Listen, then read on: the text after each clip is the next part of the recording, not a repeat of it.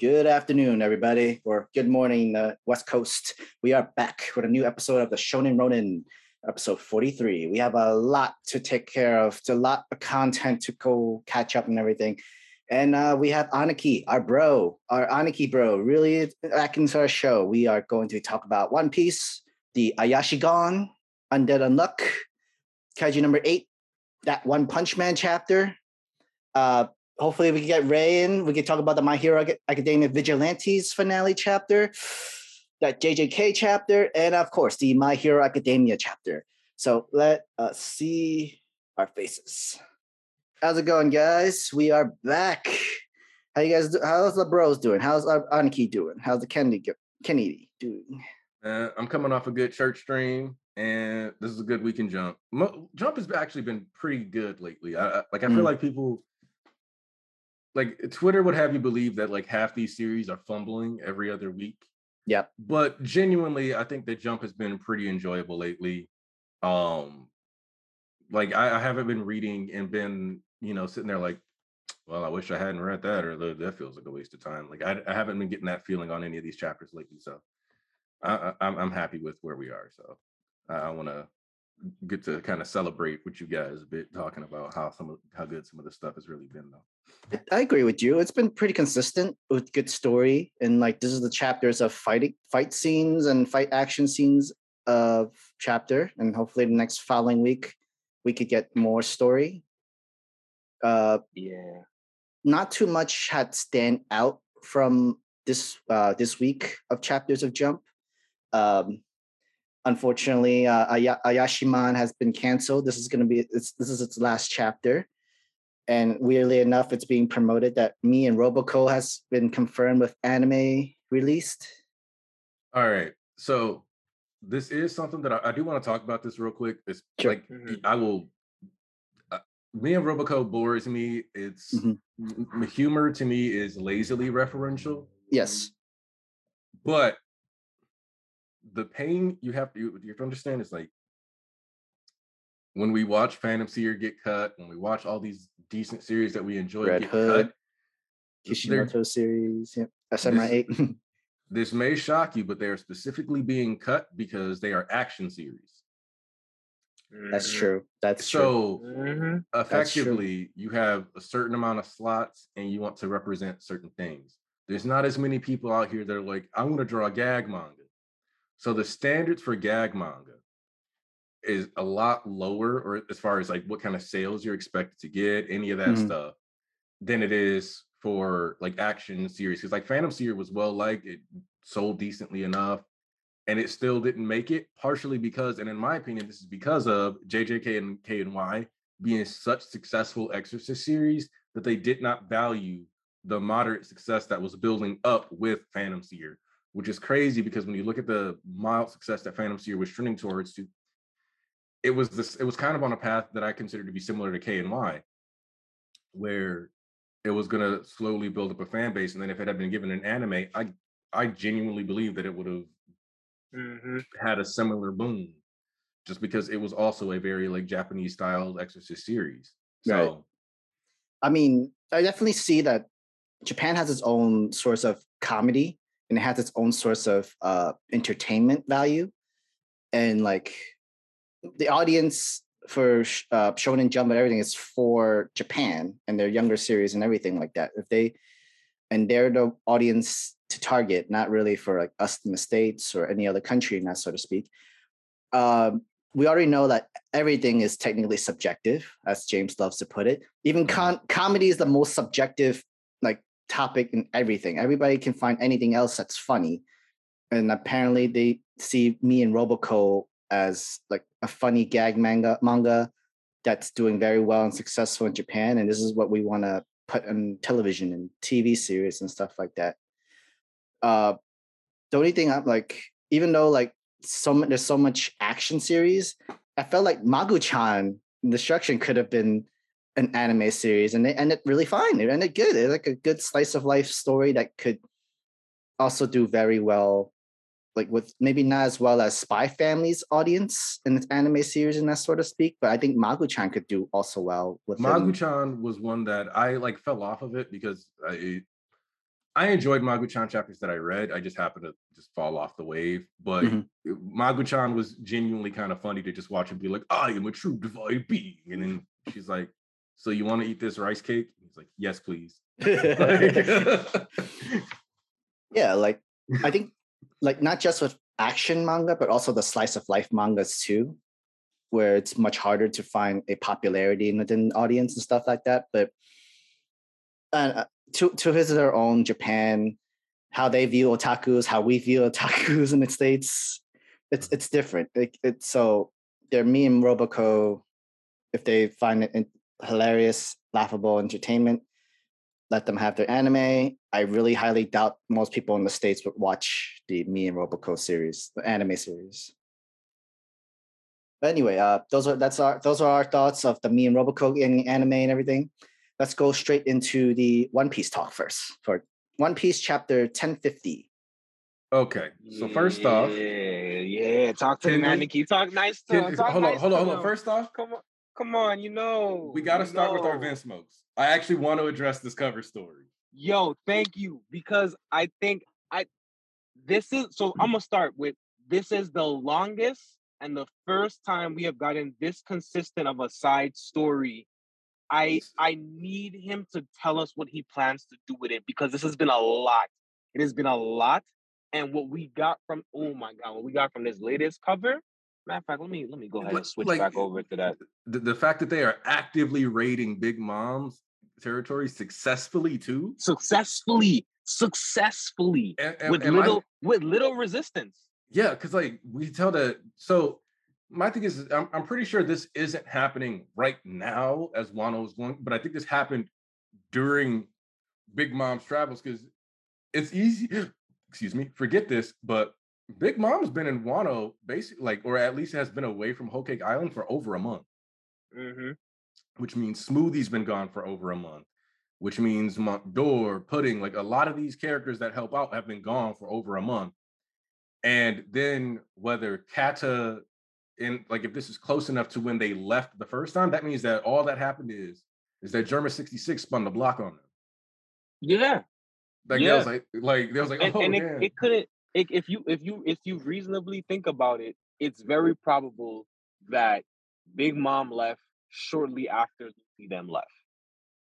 We already know that the Germa was in proximity, so literally spun the block. Literally, oh y'all think y'all was gonna get to clean up and recover from this, or you thought you was gonna go partner up with some other entity? Now we got you on this. Because up until the Reverie, they didn't officially like lose their seat until like all that news was going around at Reverie. So it's like they might have still had some people on the inside still give them some information, which German didn't really need to be in the world government anyways. Because if you think about it, they're a Roman kingdom. They have zero reason to actually bother with paying the tribute gold and stuff like that.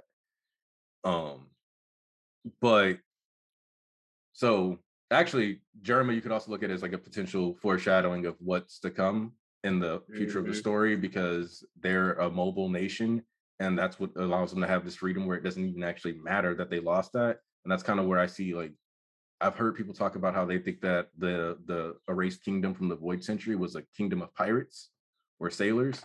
So them being a country that separates and is like a country that constantly sails may be what we're headed towards, and then that'll set up the play for like the pirate nation to be formed in the new world, where it's like this is all like just a sea country, basically, like everything's connected. Right.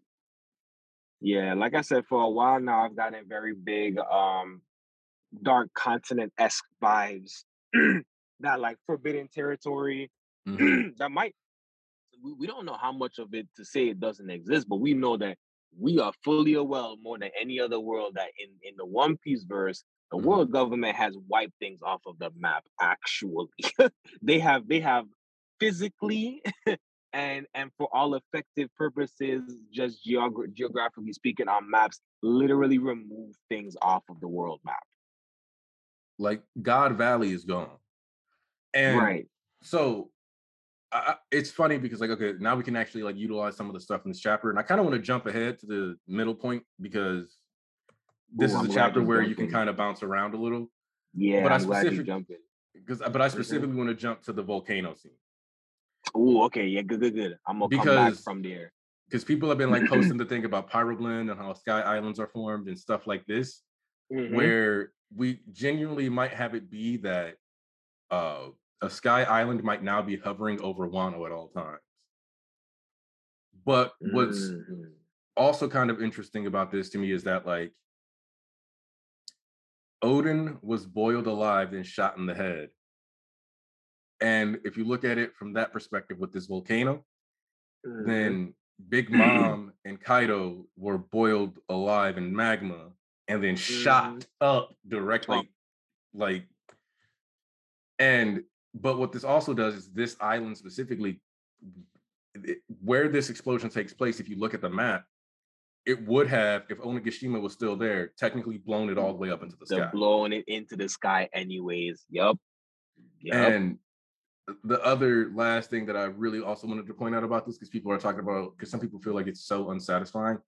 Luffy hit Kaido with an island-sized punch that knocked him into the core of the mantle plate, leading to a tectonic event, causing an eruption or a natural disaster. That is exactly what the Yonko were called multiple times during Roof Piece. When Big Mom was doing Tenjin and she was throwing lightning everywhere, this is like a natural disaster. When Kaido did the tornado, this is a natural disaster. Luffy is finally able to be a natural disaster. There's a lot that goes into like the volcano exploding that is actually pretty thoughtful. Yeah, I think the other thing, while we already at this part of the chapter, for me is also not so much the mistaking for Kaido, but there's this very key piece. This is actually a crucial chapter where Momo says, I'm not opening the borders yet. And then this event happens. This world-changing event, right? And again, we talk about the world government who wants to continue to keep everything in check. If we talking, I've been wondering what could potentially lead to the all-in of the Marines taking a stance towards Wano and what that would mean. And I think everything about the fact that we're saying that we're not going to open Wano yet, this explosion and the ramifications of the dynamic of powers being shifted, I'm like, okay, this is where I thought you was trying to lead us, Oda. And it looks like this is definitely where you're trying to lead us. And what I mean by that is I'm not going to get too into my headspace about where I think it is.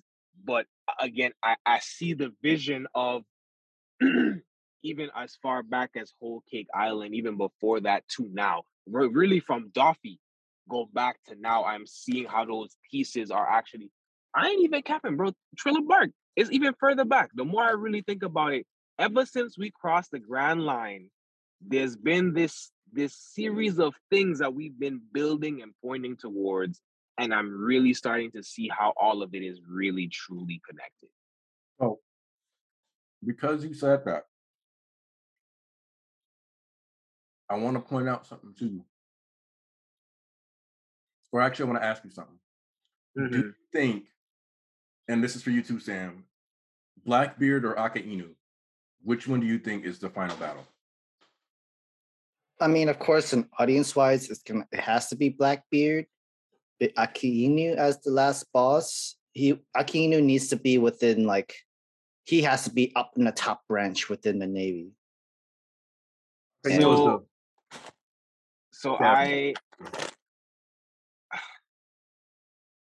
In my headspace, the clash with the world government is just as equally as crucial as the clash with Blackbeard.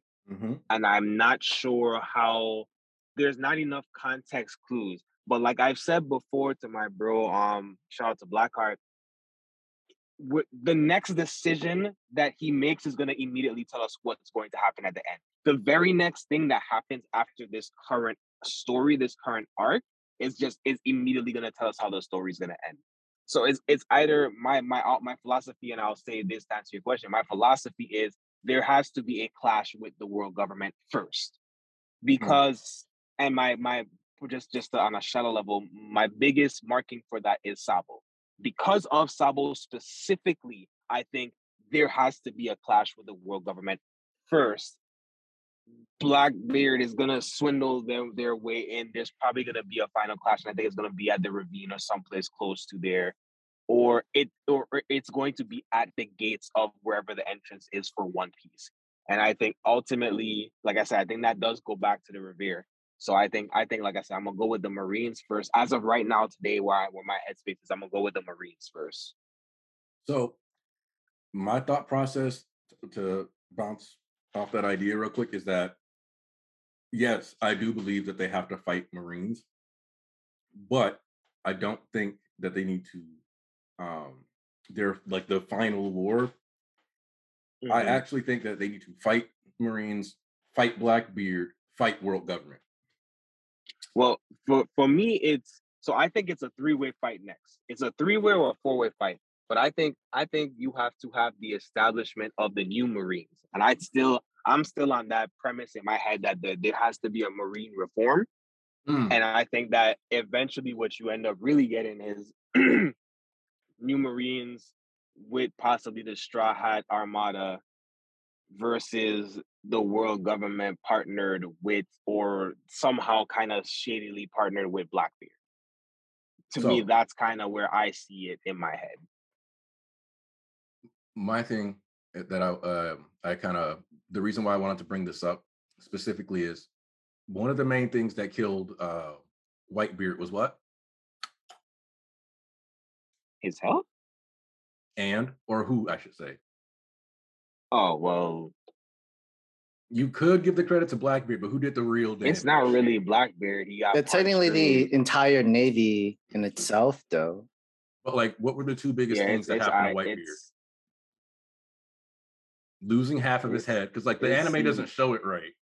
Yeah, that's why I'm trying to. That's exactly why I paused. I'm trying to envision the manga itself, because he takes a critical strike twice. He was actually air quotes dead before that moment where Blackbeard showed up. Yeah.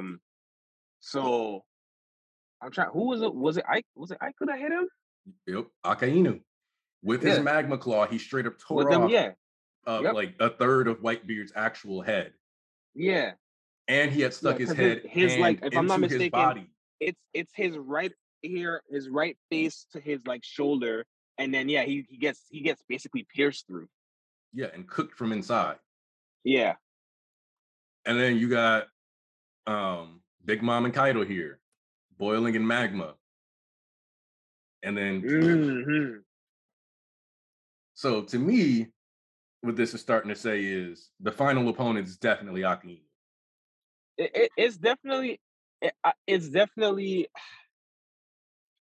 I think in a person sense, yes. I just still think that the gold, the thing in front of the gold, is still the world government is still, like I said. I think there's a possibly Blackbeard doing some type of weird scheming with them.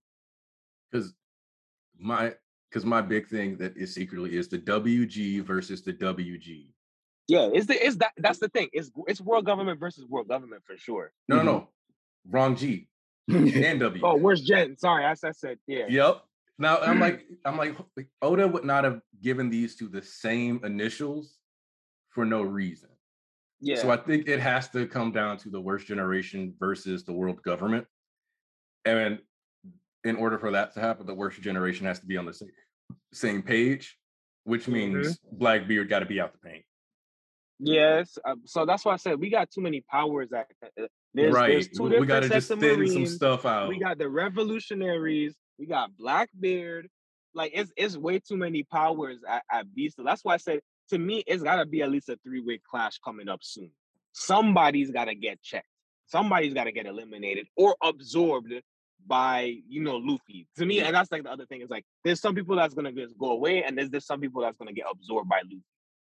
Or rather, like I said again, we are gonna see the resurgence of the Armada for sure. I don't care what anyone says. I wanted them in the here. Armada. Well, I was hoping they would show up at the end of this. I was hoping the Marines would try to make a thing, and I was hoping the Armada would get there. And I still have this philosophy that Luffy ends up getting kidnapped, but I don't know if that's still as prominent. Yeah, but like, okay, so and then I guess we can start with like go back if you don't mind. Like Sam, I know you can say if I'm being a little too pushy. I don't want to accidentally be like running your stuff or anything like that. Go for it. Okay, because I guess want to kind of talk about the Toko moment just because I guess I want to talk about like the chapter just a little bit instead of that caught me off. Instead of the implications and ramifications of the chapter was what we've been discussing. we jumped to the high points and the end points real quick, but yeah, that caught me off guard. And honestly, not only did it caught me off guard, I was surprised Oda gave that many chapters to it. However, what I saw at the end was something that did jump out to me in the previous chapters, where we saw the scratched out wording. And I had already, because I remember maybe like 3 weeks back when they first showed them, I watched the raw translation first, and I noticed that it was different between the raw translation and the official translation. And I was like, he gonna clarify this, but there's some words that words that were turned halfway in the official translation. Yep. There was like a little that same specific one, which was one that had came out to me, and I was like, why is somebody saying thank you on one of the balloons?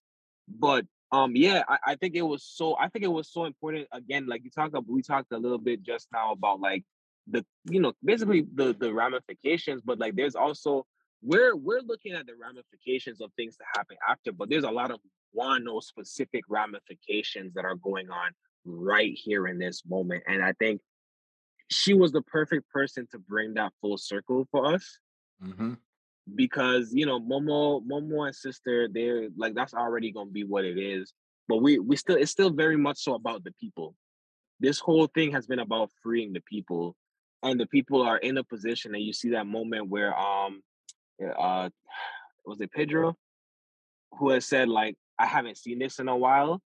There's again this moment of it wasn't Pedro, but this moment of Nekomamushi was like, man, like I haven't, and we know that they haven't been to to Wano in a long time, but it's not just that, it's also just like the hope. And that's what they keep telling me, was like, yo, the hope really could have been extinguished. And even though we lost people on this journey, and again, we're wrapping up the fight, so we're really looking at the ramifications of who won, who lost, where, who died, who's alive, and for them to have that moment, and she just like, well, in that case, I won't be selfish. I'm going to appreciate, and I'm going to say thank you for you doing this for me. This is the message I'm going to pass to the next life, is not just that I miss you and I want to see you, but rather thank you for the opportunity, and that's what that is what Luffy is trying to protect. Her and those sentiments is what Luffy is trying to protect. And that's been something he's always been trying to fight for. Like if you think all the way back to Drum Island, which of course we got to bring up Drum Island because some of the plot points from back then are playing in it now. But when you think all the way back to, when we met Chopper, Drum Island, one of the things that Luffy wasn't playing with was the preservation of Dr. Hiroluke's dream. He was like, you're not gonna come at this dude Dream who flew this flag this way. He took Cannon Blast to protect that dude's dream, and he didn't even know that man. So it's like seeing this payoff and seeing her like understand the adjustment. But I will also say that there is no greater honor part. I feel like it does make her feel better, but I do wish that she got to, like, I guess she did get to grieve already. So I guess this is a good time for her to like kind of hit that acceptance point, because Yasumi did die a couple of weeks ago. So like her finally getting to this acceptance level. I guess that's right. I do wish. I mean, even her being able to talk about it. I mean, even her being able to talk about it is a big testament to, especially as a child, like the level of growth that can happen in a short period of time with stuff. And the fact, again, like this festival and what it means, because for some of those people there, their mindset was, this is probably the last fire festival that we were a balloon festival that we was gonna have. You know what I mean? Yep. Whether it's I'm not gonna live past this moment, or like things are just about to get worse anyways. A lot of them really was just, they were squeezing out their last ounces, their last bits and drops of hope. We started off Wano with a woman literally about to kill her own child just so that the child wouldn't have to keep suffering and starving. Mm-hmm.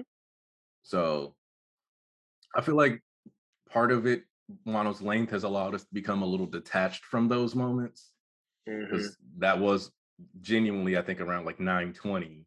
So, over 100 chapters ago. But still, like the idea that these people were kind of having this festival, even though like Kaido was like, I'm dropping Onigashima on the capital, and this, so like it was going to be their last fire festival. A lot of them weren't expecting to live. We're getting closer and closer to losing hope. Had thought that a planned raid and attack was going to happen and then failed.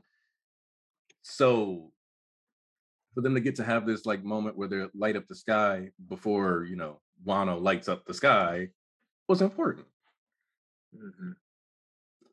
And when you think about all the pollution and stuff that Wano deals with, they probably don't get to see stars like that anymore. Like the sky's dirty, stuff like that, So this is probably the closest to a proper starry night they've had in a while too. Yeah. I'm trying to see if I can make out what any of these other things are saying, but you can't really this chapter. One of them has a sentence, but I just can't make out what that sentence is in the top right corner. But they're again, untranslated. Nah, it's not even that. I literally can't see. I can't tell the characters. I can't even see the. No, I'm saying like I'm looking at it. They're untranslated. No, I'm saying I can't see the kana. Some of these are like, that looks like a star more than it looks like a kana or a kanji.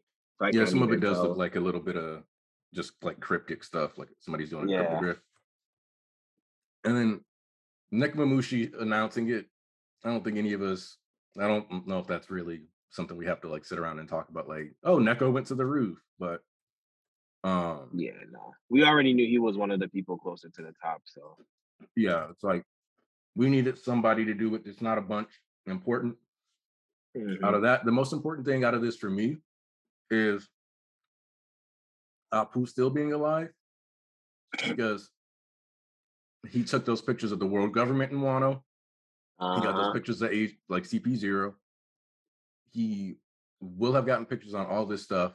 And while CP0 already ran off and flew away to go make their report, Apu already told us what's about to happen.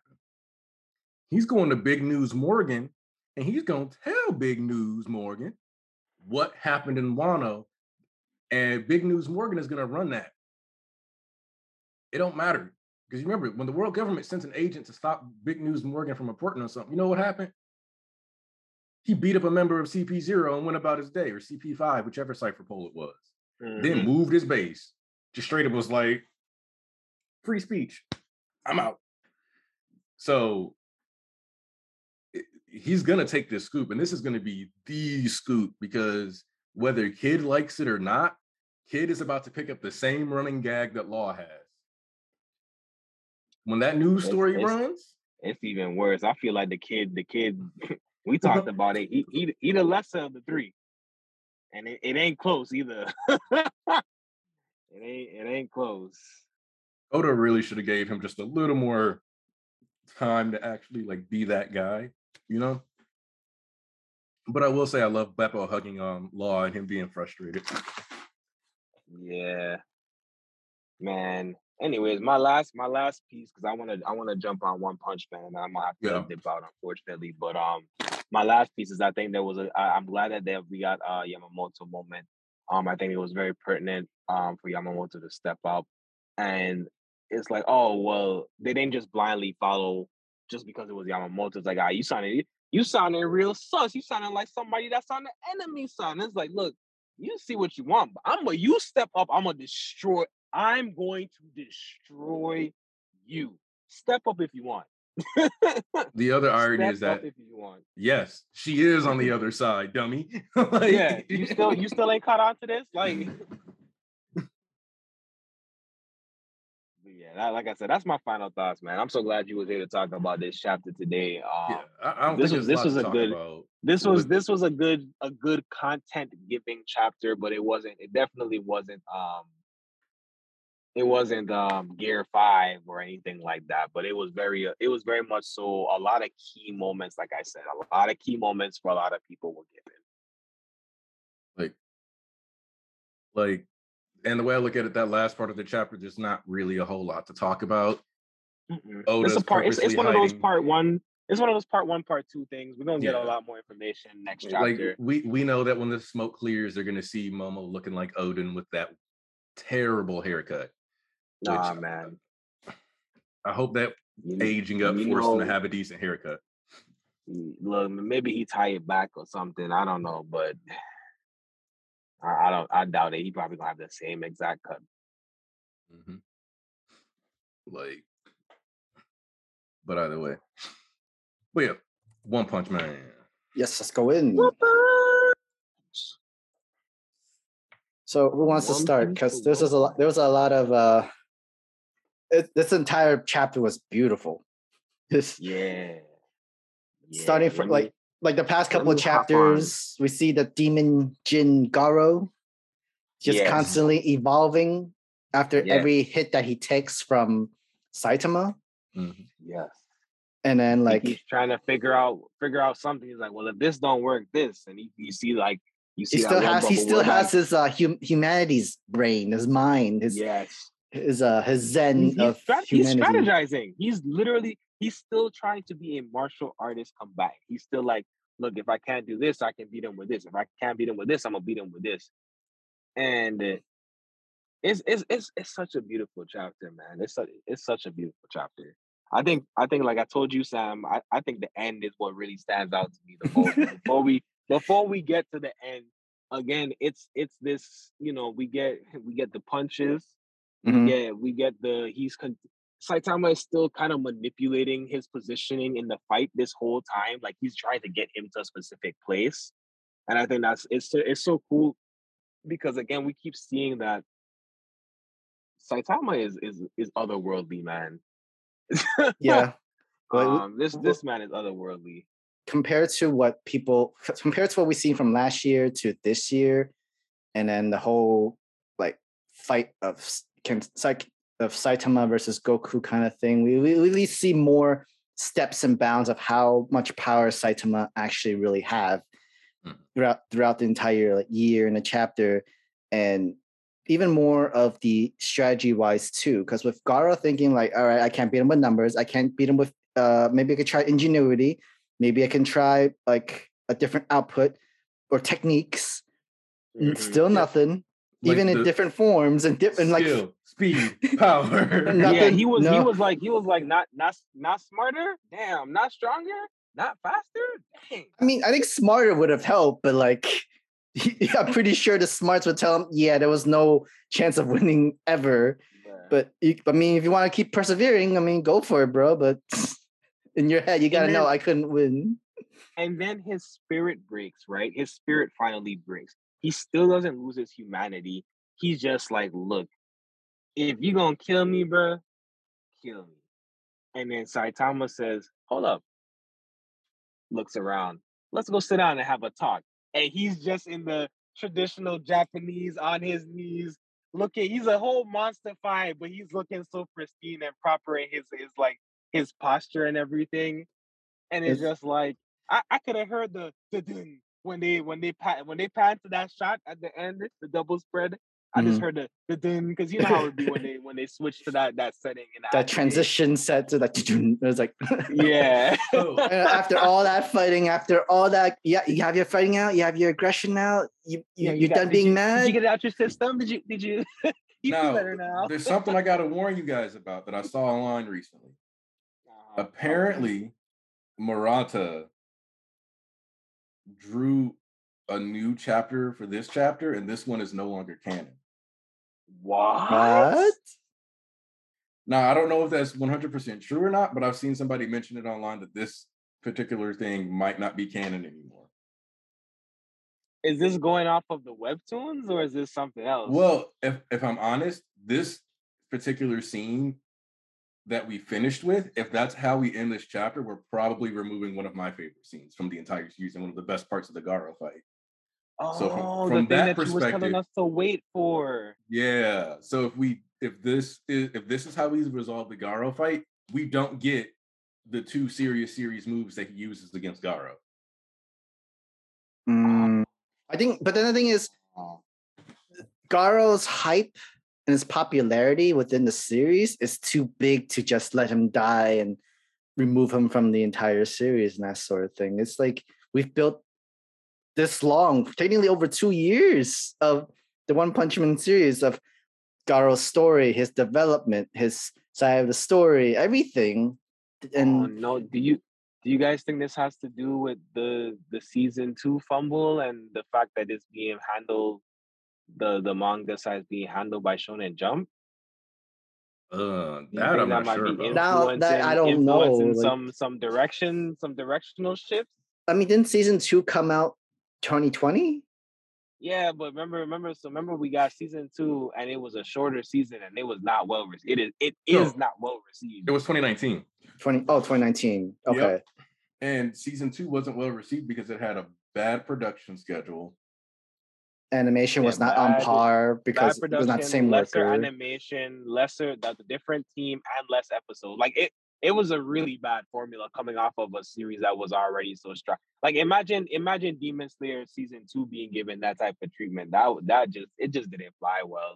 That was Promised Neverland season 2, but no, Promised Neverland season 2 is a whole different man. Yeah, I didn't because I thought about it, Sam, and I didn't say it because I feel like it's different categories of styles of things that were done unjustly to Promised Neverland 2 that I wouldn't even put in the same category of what was done for One Punch Man season 2. Straight dookie. But I think that I'll always say that Promised Neverland got done dirty, but I don't know who makes these decisions. Like I really don't know who gets the final say on some of these things. Because like again, I don't see a reason why you wouldn't have given One Punch Man season 2, given its constant notoriety and popularity, even on Netflix. Even to this day, it's still one of the most streamed animes that people go back and rewatch. Why you wouldn't give it the justice that it deserves? Same thing for Promised Neverland. Like I literally remember saying to someone like it's 2 to 3 seasons and a movie of content. How did you fit all of that into a single season? Bro. I mean, I guess they didn't want to respect the content for real. They also didn't want to take the risk like of what Ufotable did, like literally put all their money into this anime just so it goes into this bankruptcy debt and then the whole tax evasion issues and shit like that. Like not many animation studios will go to that length in trouble. Yeah. Fair enough. Like if we were gonna have that Ufotable treatment, then yeah, somebody's haven't been paying their taxes. They have to be constantly changing new CEOs, having new different supervisors and everything like that. And all of them were all involved with the tax evasion and shit like that. But you also need to be able to bring in that kind of money in when it comes to the manga series book too. Mm-hmm. Mm-hmm. Yeah. But Promised Neverland was doing good with sales. Like that's why I said like I don't see what was in their position to get them to be done like that. That's why I said I wouldn't even put them in the same category because it really just felt like a injustice. But like you said, I feel like with Promised Neverland, it was different because a lot of people, the manga readers, when the first season came out, didn't like it as much because it didn't have the, I guess, the thriller or the psychological mystery theme. People didn't know how to process what that series was. And it wasn't until you got to the end of season 1 that you were like, whoa, that's what this series is about. But I felt like it still held its own coming into like, the anime awards of the following year and everything. Like it was still very much so acclaimed. Like its popularity definitely grew as the year continued to progress. So I think it was just weird. I mean, you could see even at the conventions and stuff, but I don't know. Like I said, I wish we could, have someone give us a little better insight on like what exactly goes into making some of these crucial decisions and such. Yeah, But because but a then lot of it is again, bored. Money, money, money. and Yeah. there was no possible way the anime studios can match Murata's art on One Punch Man. Mhm. It's too beautiful to like you can't do this. There's no way. This man is insane with this art. And that might even be a factor. Maybe his art was too complex to be able to put the justifiable animation team behind it with the budget that they had comparing to other series that they were working on. We don't That could be a thing. I But definitely again, would love they to see never talk about that. They never talk about that stuff. I definitely would love to see Murata do like what can he do with the animation side? We're like, oh, Boy, mm-hmm. Okay. I'm Can just you saying that. if he doesn't if he wants to retire from mangaka and go straight into the animation side, which is a lot more work and more stressful, and that sort of speaking. Hey, if that's it, we'll take it. I mean, I definitely take it. Like that's where like people would throw money at for. But Mm-hmm. somebody called it one flop man, and I'm dead. Yeah. Oh man, that's how on the animation side, that's how it feels, man.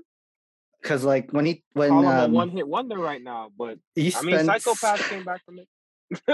Psychopath came back from Mob Psycho 100 is having its last season too. Like, hey, time out. Yeah. Are we talking about Mob? I gotta get my girl to watch Mob, just so when the season 3 starts, I can just watch it and be right there. Yeah, man. I mean, also, like since Mob is like it ended or it's near ending. I mean, you can put all right. Let me pause on One Punch Man. Let me put manga is over. Okay. Yeah. You can. I think you can even buy all the volumes if you want it. 100%. I consider Mob Psycho to be the better series by one, and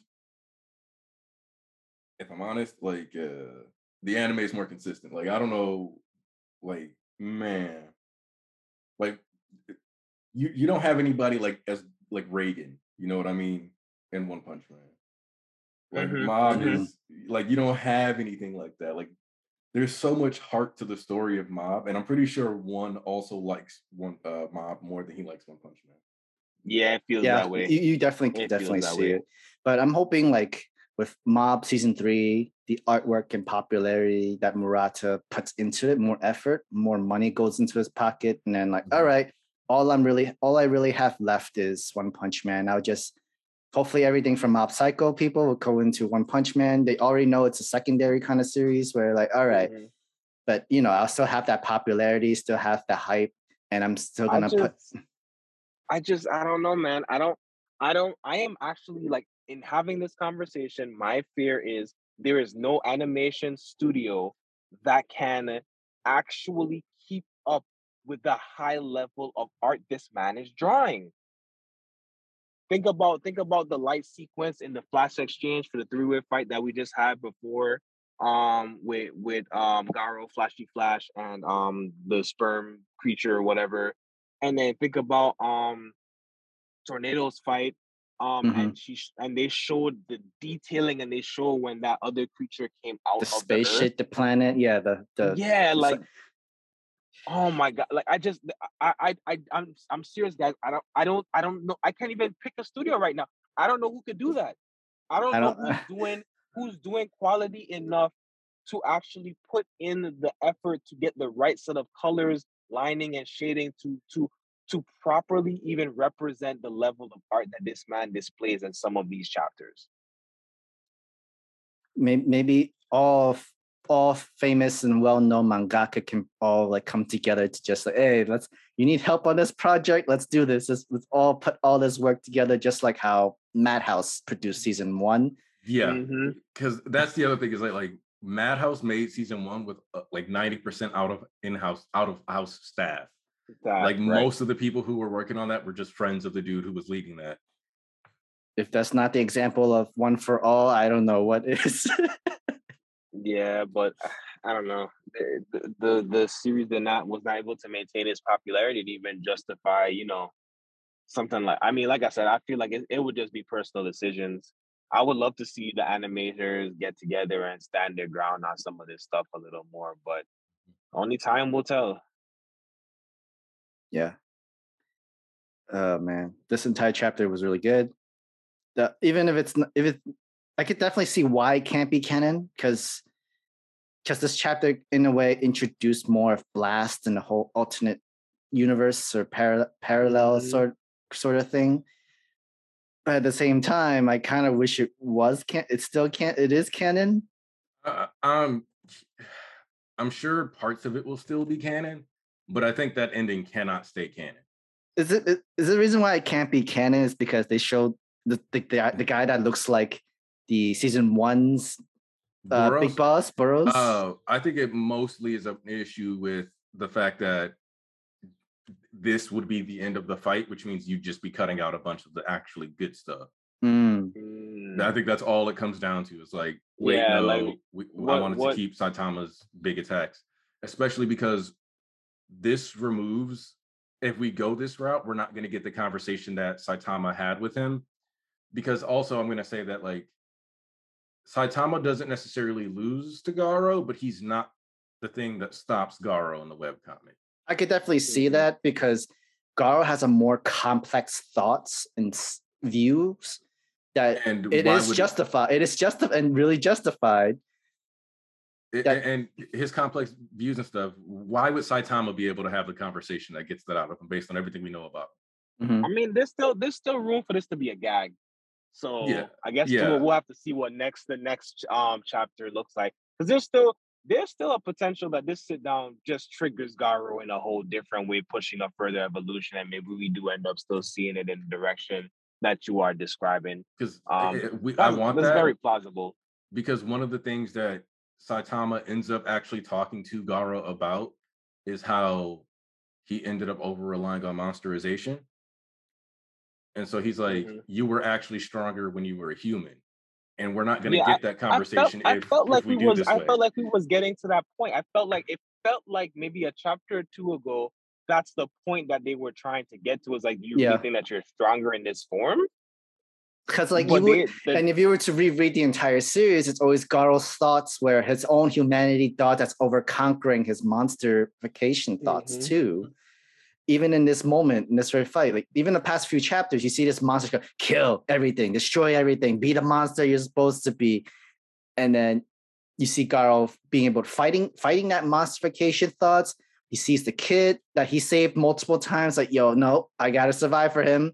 And then you see Saitama coming in like, hey man, what are you doing? Like, this is not, you're not really a monster. You're still human.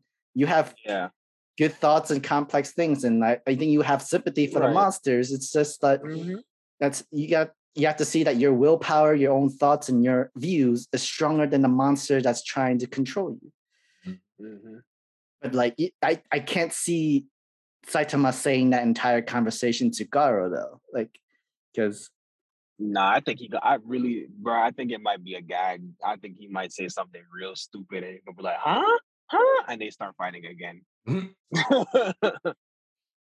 But hey, yo, I gotta dip out, y'all. I gotta go get some food in my system. I've not ate for the day yet, and it's almost 3:00, man. Oh, get some grub, man. Yeah, get some grub. We'll still be here for a bit.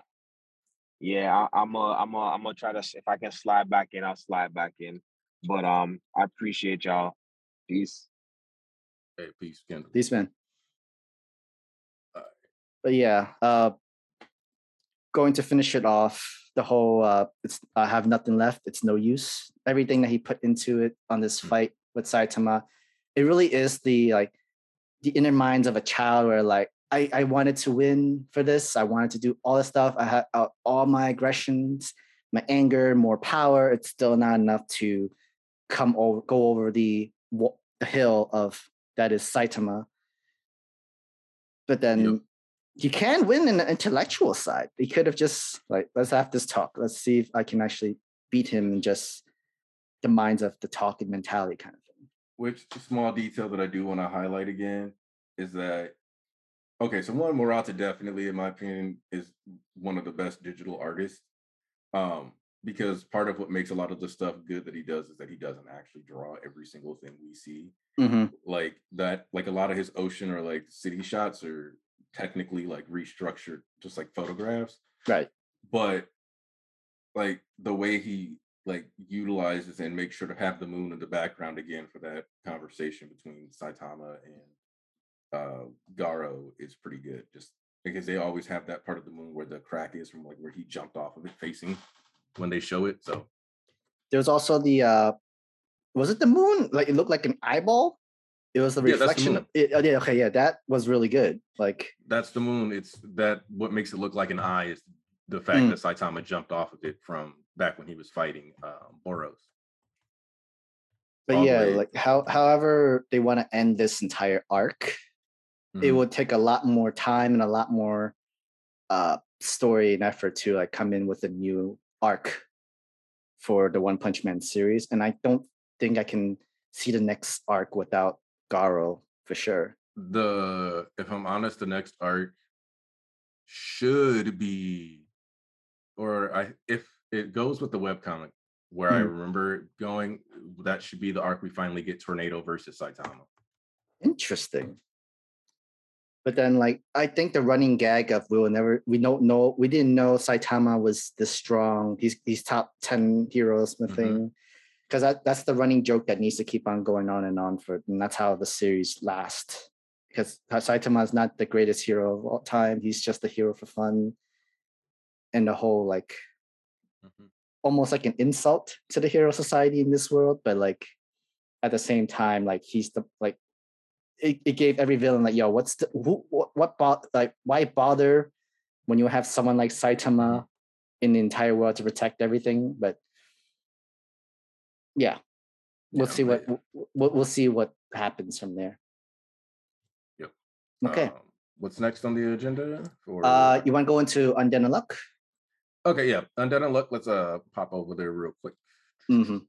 I like to have the chapters open whenever we talk about them. We finally go into Nico. A little bit of Nico. So that's right. So this chapter for me, I actually don't feel like there's a bunch to talk about here. There isn't. It's literally like the villains are want to destroy the arc so that no one can go to the next universe kind of thing. Yep. I didn't know Nico had a daughter. I didn't know like one of the workers for him was his daughter. But that I was like, oh, that does make sense though, because we've seen her throughout the series, and I did think they looked similar. I just never realized that was like, no, like this is his daughter. And then the name Nico and everything, like, okay, makes total sense. And then you learn that Nico had two goals in mind that can only motivate him, and it was to slay God and his wife. Honestly, it makes sense. It's more like, we either kill the being that keeps constantly destroying the world, that's making all this entire thing fucked up, or you give me back my love of my life, and the world can destroy and die and that sort of thing. It's more like the minds of the many. The lives of the many outweigh the lives of the few. But if that few holds someone that you hold dear, people would always choose the few over the many because is your wife, your baby child, and everything like that. And the world can burn all for all I care. I just want my wife back.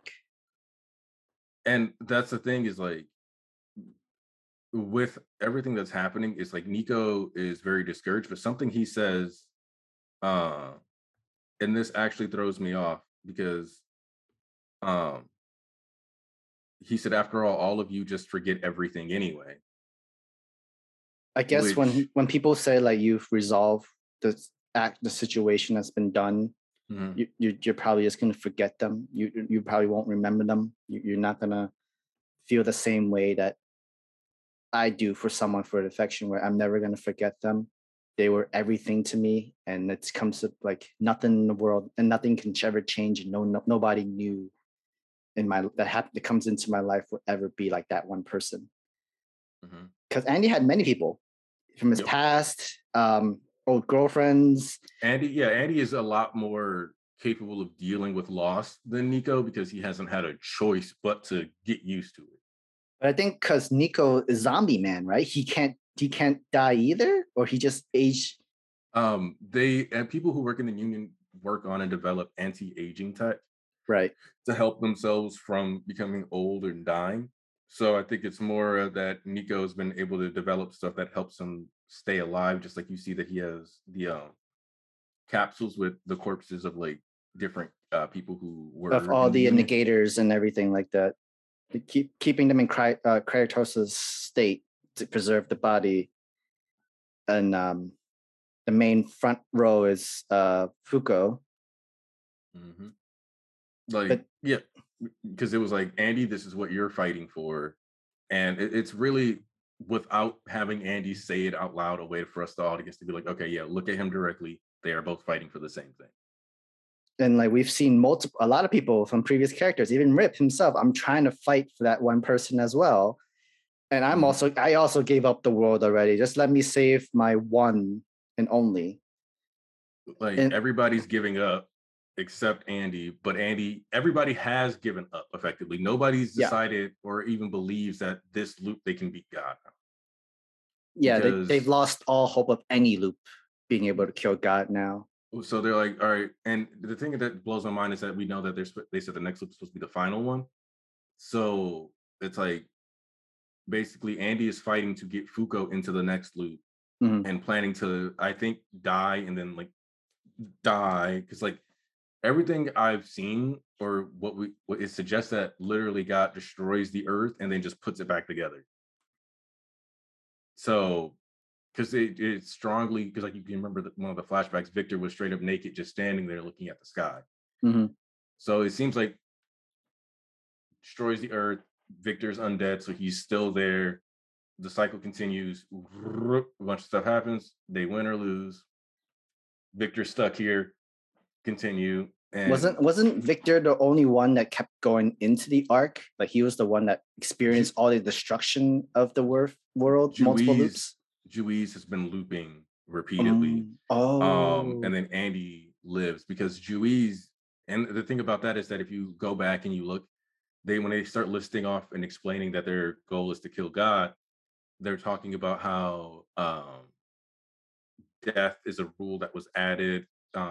They were like, hunger, like all these things are rules, and they even mentioned like sex and gender. And if you go back, you can see that like Andy is a little smaller, and Juiz actually has short hair and has a flat chest.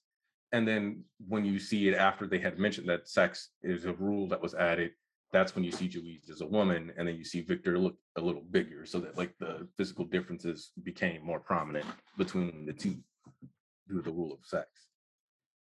Yeah, like within the next loop, even if like Fuko makes it to the next loop, things can all change again, because God couldn't get rid of the people that's trying to kill him. He's going to add more rules to it, add more destruction or anything like that. But I think to make the story more interesting in the loop, it has to affect Andy himself. Yeah. That's going to have to, like, if we get rid of Andy, then even if Fuko goes into the next loop, there's no way for them to be able to kill me without both undead and unluck. But yeah, this entire arc has been like everybody's given up. Everybody just wants to die with their loved ones, or at least still have the ghost of them, or have their spirits of them. This whole and the series has always just been people fighting for the people they love, but it's especially prominent this arc where it's like everybody's just stuck fighting because they don't know who they can beat. It's not like fighting Seal is gonna magically make any of that other stuff change.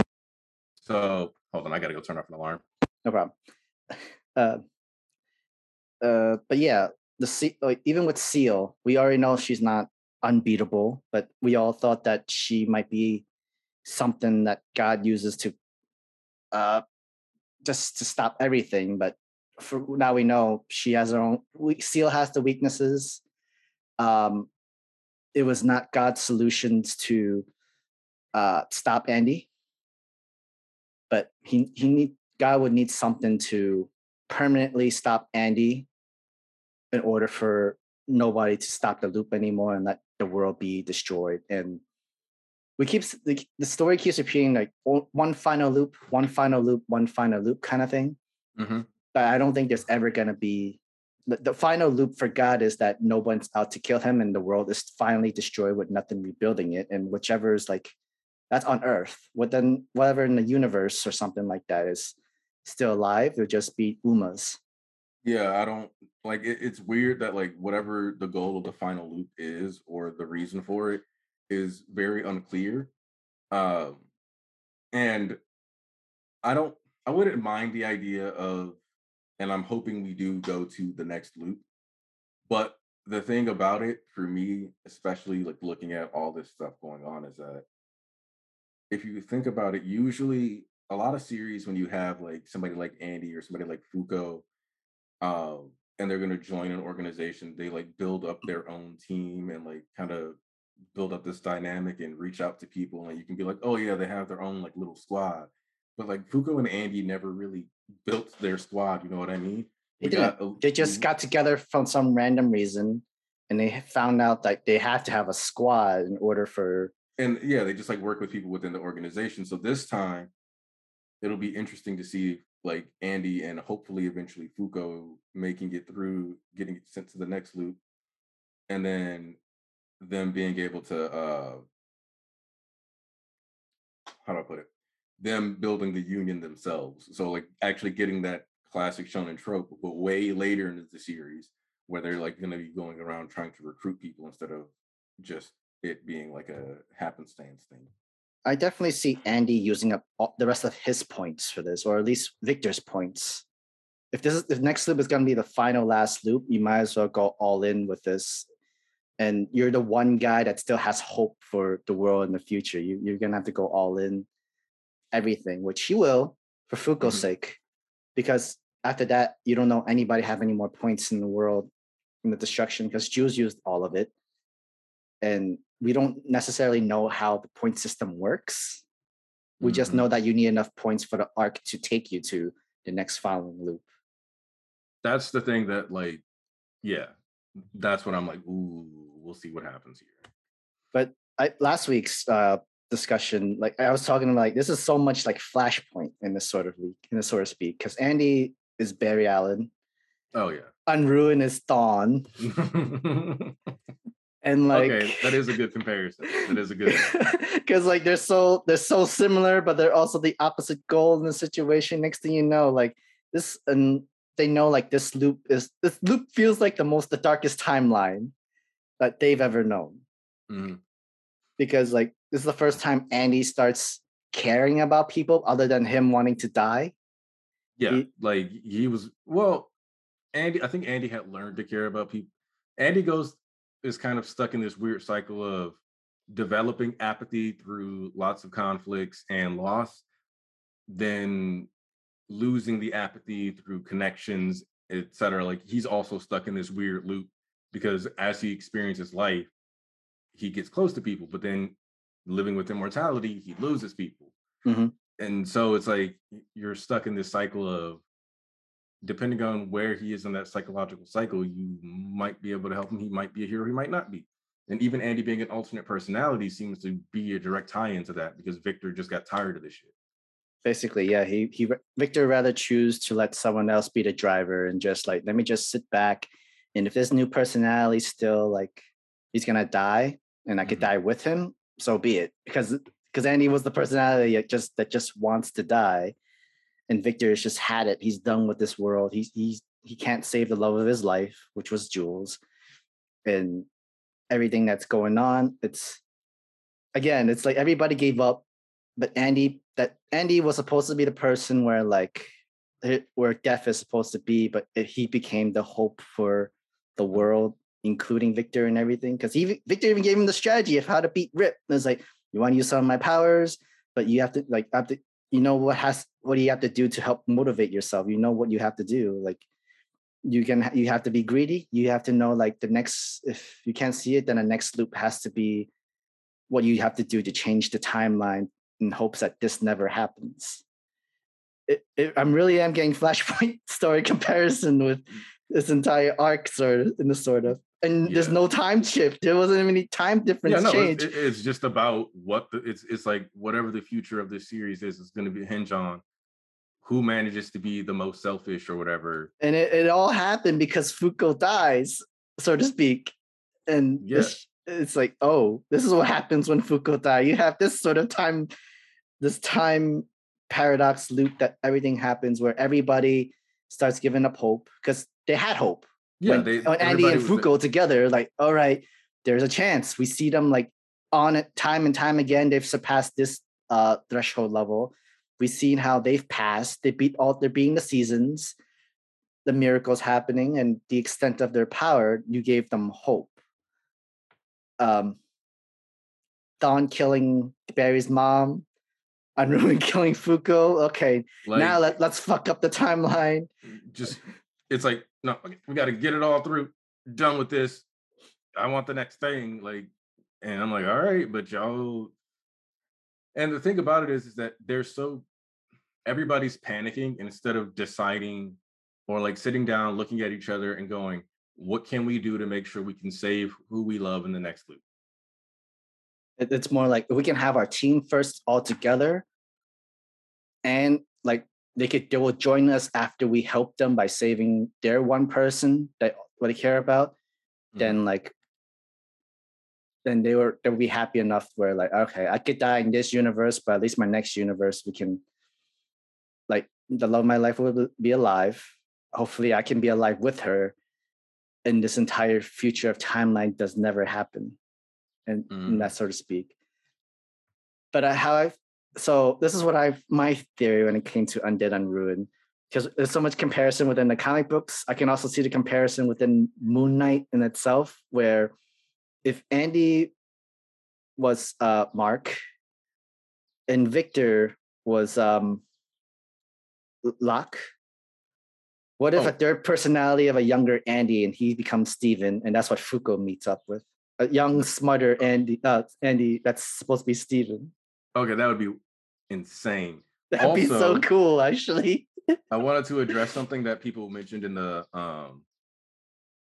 chat real quick, and that hold on. There's more than enough content to make a whole season of Undead Unluck. Oh, for sure. No, you're good. You got 2 seasons. Yeah, like if you wanted to do like 50 to 60 chapter seasons, you could do it 1 season, and we're almost at the point where we'd hit a threshold for another 2 seasons. So Andy not Andy, but the anime not being announced is actually kind of weird to me, because we're at this point where both Undead Unluck and Mashal are popular enough that you would think they would have an anime by now, and they just don't. Well, maybe because each and every one of them had its own like flaws in that sort of way. And that one flaw was enough to not help push the anime to come out quickly. Because I remember in the beginning of Undead Unluck, a lot of people were a little bit turned off by it, or it was too weird that they don't know if they want to continue to it. And when given the opportunity, like, all right, let me give it a second chance to continue. And that's how people start getting interested into Undead Unluck. They're liking the series, they're liking the story, the power uniqueness in this entire universe is very cool. And it got them hooked onto, that second chance helped hooked onto the series for Undead Unluck. And maybe that's why even after over 100 chapters, they don't have an anime confirmed for it yet. But I think now, of all times, even if after the arc finish, it's a good time to have Undead Unluck the anime out. Yeah, no, this is it's weird because we're at that point where it's like, no, if you guys just did it, you would be better off. Like, you would be better off just actually making this anime, getting your sales up and stuff. But yeah, I don't know. Do you want to switch to Kaiju number 8? Yes, I do. Good. Because I feel like this like, it's interesting because I think I've said like Jump was really good, but I also think that Jump was very action heavy this week. Because I don't feel like I have a crazy ton to say necessarily about Iharu's performance or like how this chapter went, but more where I felt like, all right, cool. Every character, we're starting to get like a fleshing out of their fighting styles. Right. The way that like they'll move. And I did like this idea that Iharu, a character who is struggling with his confidence, has this concept of zone, that when he's in the right mindset, he can quickly jump up and like do, greater things, Right. and then create that space for Reno. You could turn it on and off anytime, manually, willingly. If I don't know if you read, I don't know if you've read or watched Kengan Ashura.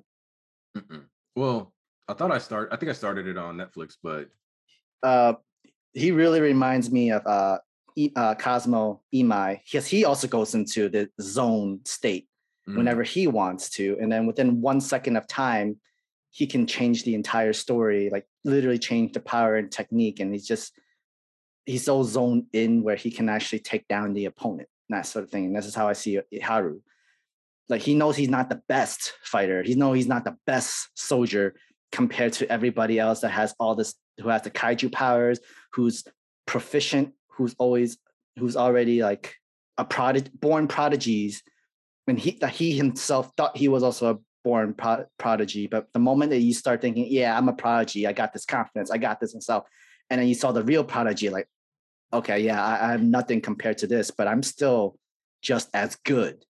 If not, we'll become better to match these people.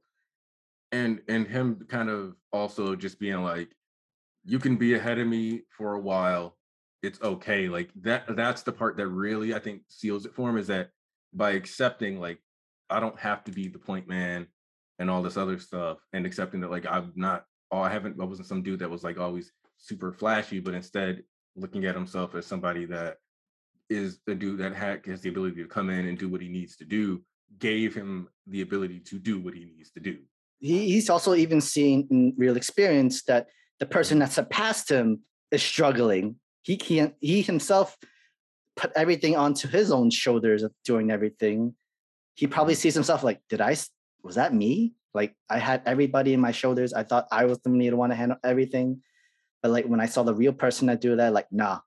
I've been there. I know what I need to do. I need to be his vice captain. I need to be his number 2.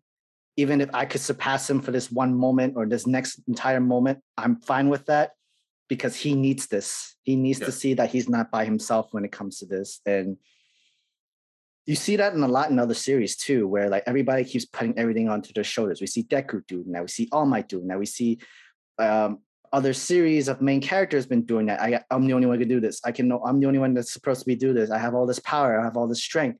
I'm the only one who can do this. And this is not, and we know like he's not even supposed to be the main character, the best of all of them. He's still testing out the kaiju's abilities and powers and that, so to speak. But this is a good character develop. Like, I'm not the main character, but I'm like your best supporting character that's going to help develop you.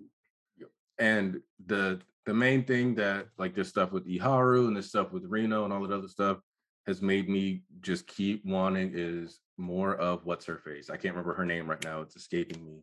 Shimoya? Yeah, the commissioner's daughter. Yeah, Shimoya. Because whatever we have planned for her, because was already capable of using like 45%. Whatever they have planned, like this manga has planned for her, it realistically has to be at least as good as the ice abilities of Reno or the jump points here, because she's the main woman of the series. And not only that, but she lost her father and has to be obvious. Like, it wouldn't make sense for this character to not be developing some new technique or something to make sure that she can get her dad's body back, at least, Yeah, I feel like she's gonna need, like, I'm my father's daughter. Like, I'm the person that's gonna be taking over. Not just my father's daughter, but also my mother's daughter, who gave up herself life in protecting this entire, protecting Japan, protecting this world, being the only one to take down the biggest kaiju in the world. Even though like that kaiju power is going into like one of my coworkers, technically Iharu is we're in the same platoon. Like, this is something where I need to surpass both my mom and my dad in order for like the world to survive the kaiju wars and everything like that. But having that clear goal is going to be what allows all of them to make that, wave. And I also like the fact that like when A lot of times people, and I feel like this even influences how people on Twitter talk about generations of manga and stuff. Like a lot of times when people are like, oh, the new generation will surpass the old, da da da da.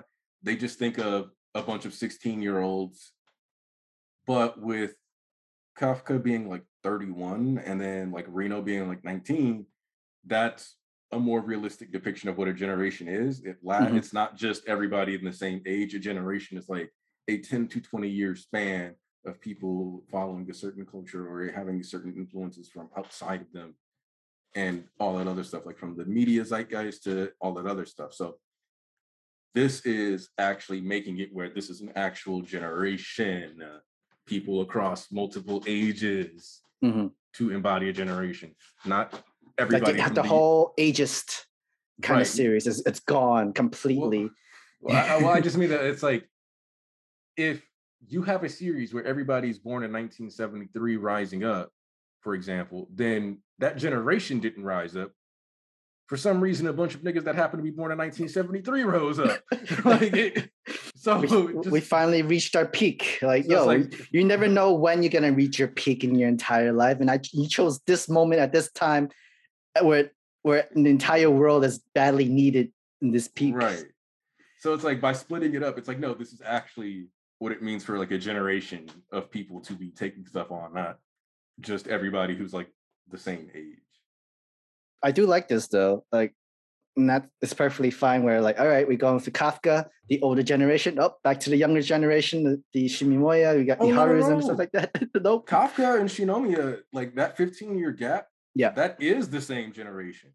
For example, the youngest Gen Zer is about 10. The oldest member of Gen Z is now 24 to 25. Whereas millennials now range between like 26, 27, all the way up to like 40, 42, 43. Yes. So it's like by actually focusing on like these 15-year spans and stuff, we're getting to see like Kafka's the threshold line of boomers. Pretty much, yeah. He's the line of the boomer, but he's still millennial behind a year. So, and it's also interesting on the other captains too. Like, so he's just like me. Like, so he could turn on and off of the zone moment to make himself be much stronger or make himself a little bit weaker. It's not in a full on 100% all the time. I could put myself in the zone, but that even that has its own drawbacks of stress levels and everything, that so to speak. So I'm interested. I feel like this part of the arc would be more interesting if it was like week to week kind of thing instead of being bi-weekly, because I feel like the pacing of it so far with it's gone a little bit long, going with Iharu and I forgot his name, the other guy's name. Their story has been going on. It felt like it's Reno. There you go. Yep. Like the story has been going on for a little bit long. I know, like, you have to develop your other supporting characters, your side characters, and that so to speak. But I feel like this would be better read if it was like a week-to-week story of going on. Because I could tell, like, next chapter we're gonna move on to either back to Kafka and Shimimoya, or more of the other side supporting character stories that we're gonna the mangaka feel like they are important, and we're gonna see more of them later on in a bigger war arc or something like that. Any final thoughts for Kaiju number 8? We can move on to Ayashimon. Yeah, because there's Ayashimon. Man. Nobody. Well, I did expected it, but we'll go into that once we go into. But your final thoughts on Kaiju number 8? Kaiju number 8, good chapter. I'm looking forward to seeing more out of Iharu in the future, but we'll see. Like Reno, Iharu, cool, we got to see him, but I'm just kind of curious about like what everybody else is doing. This is all build up. So we're just kind of looking at this interesting, like there's good action we being woven in here, but this is all build up to more than likely creating a raid for the students, or not students, but like, like basically building a raid for all these people to then go forward and actually do the attack on Kaiju number 10, who I believe is the target. I think it was number 10. Number 10. Yeah, because I think they killed number 9, and number 10 is the one that they're after now. No, they didn't kill 9. Number 9 decides to join the human side because he knows that he was a test subject. Yeah. Actually, no, number 10 is the test subject. Number 9 is the sequel. Yeah, okay. There we go. Okay, I'm glad Alves called you out for that Ayashimon. It is gone, though. Is it not gone? This last chapter? Yeah. Okay, so Ayashimon's ending is very, very tragic. Specifically because that idea of like aiming for the concept of someone being explored, it's like, yeah, this is a good idea, like, but we're never going to actually get to see it properly fleshed out because now you have to rush through this. And it's just kind of a shame that we're not going to really get any of the like payoff that we wanted. And I've seen something about like how the chapter counts are a little funny for this to be only getting 2 volumes. So there might be a couple chapters that are unreleased that end up in the 3rd volume that will finish out this fight that the last gang war is supposed to imply is starting, but I don't know for sure. It's just, I don't know, it's just all around just kind of sad. Like, in all honesty, with Ayashimon, there was already a lot of content and story there's potential and interest early on within the story, but I felt like there was so much content and there's so much potential. We need something more together and compressed. Oh, you're talking about Ayashimon. Yes. I see what's happening here. Yes, we are. Oh. Ladies and gentlemen, the man, the myth, the legend, the Ray Apollo. Oh my goodness. Oh, I mean, I knew this was gonna happen. Same. This was an easy axe. I mean, especially on the trend that they've had recently with stories like this. I was like, yeah, that one's gonna bounce. Like, yeah, because its popularity. It 5 piece. Its popularity. 5 piece. Its popularity has not been doing so well in the rankings for Shueisha. And then like you actually start seeing hints of like weird story that's going into like when it came to the Tenkyus and the whole like, we're at a disadvantage. We're supposed to be the underdog of the entire gang company and everything. They have everything advantage. And then you go into automatic training training chapter, so to speak, for Moro. I mean, it is unfortunate though, because like it does seem like it had more potential. So I really wish they had a place where they could, I don't want to say send these stories back like down to AAA, from the major league, you know what I'm saying? So they can still kind of at least get a little bit more shine, or like at least give them a little bit more time to like wrap up their stories without rushing them.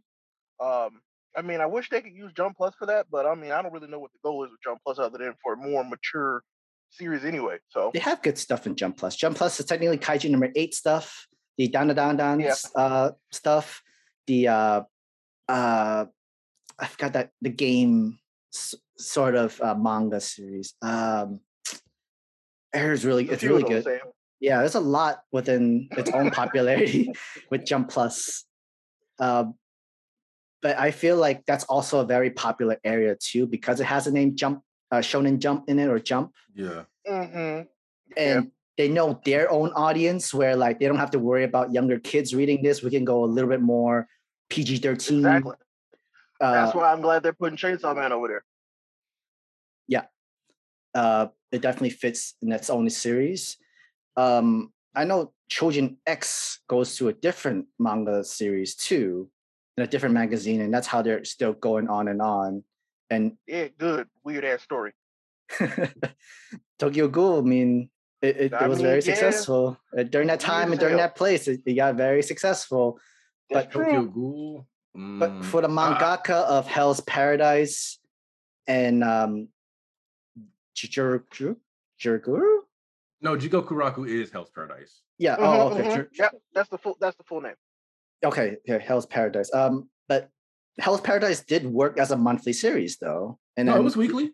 Oh, it was weekly. Oh, okay. It was weekly. No. Literally, Hell's Paradise was allowed to thrive and flourish probably because it was in Jump Plus, and it was an 18+ series. So it's like it's Jump, like it was in Jump Plus, weekly, good series. To me, it just didn't, like, it's because Jump Plus is primarily digital that this was able to work out, because I think that people, like the company with it on Jump Plus and making a primarily digital space, they aren't worried about the actual selling of the magazine. And furthermore, the specific, like, dedicating pages to add space or whatever to also go along with the chapters. Right. So if you feel like Ayashimon isn't going to draw people into buying the magazine and create a profitable area where you could place ads between it and the next thing, then you're going to cut it out. Because if somebody's just going to skip that whole section of the magazine, you don't want that. Honestly, Ayashimon will work really well as a webtoon. I won't even front. Like, I feel like it would be really good as like an online, like, colored pages colored series. Like, honestly, I feel like it would work really well for that. But then, like, just so many hints was already there. Like last chapter, they hinted the fourth wall breaking, and we've seen other manga series. The moment they touch into the fourth wall, like they put in their own real experience of what it was like working for Shonen Jump and all that stuff like that. Like Red Hood, like the whole like how the story development came in, like how the high and action low, the highs and lows, and all that stuff like that.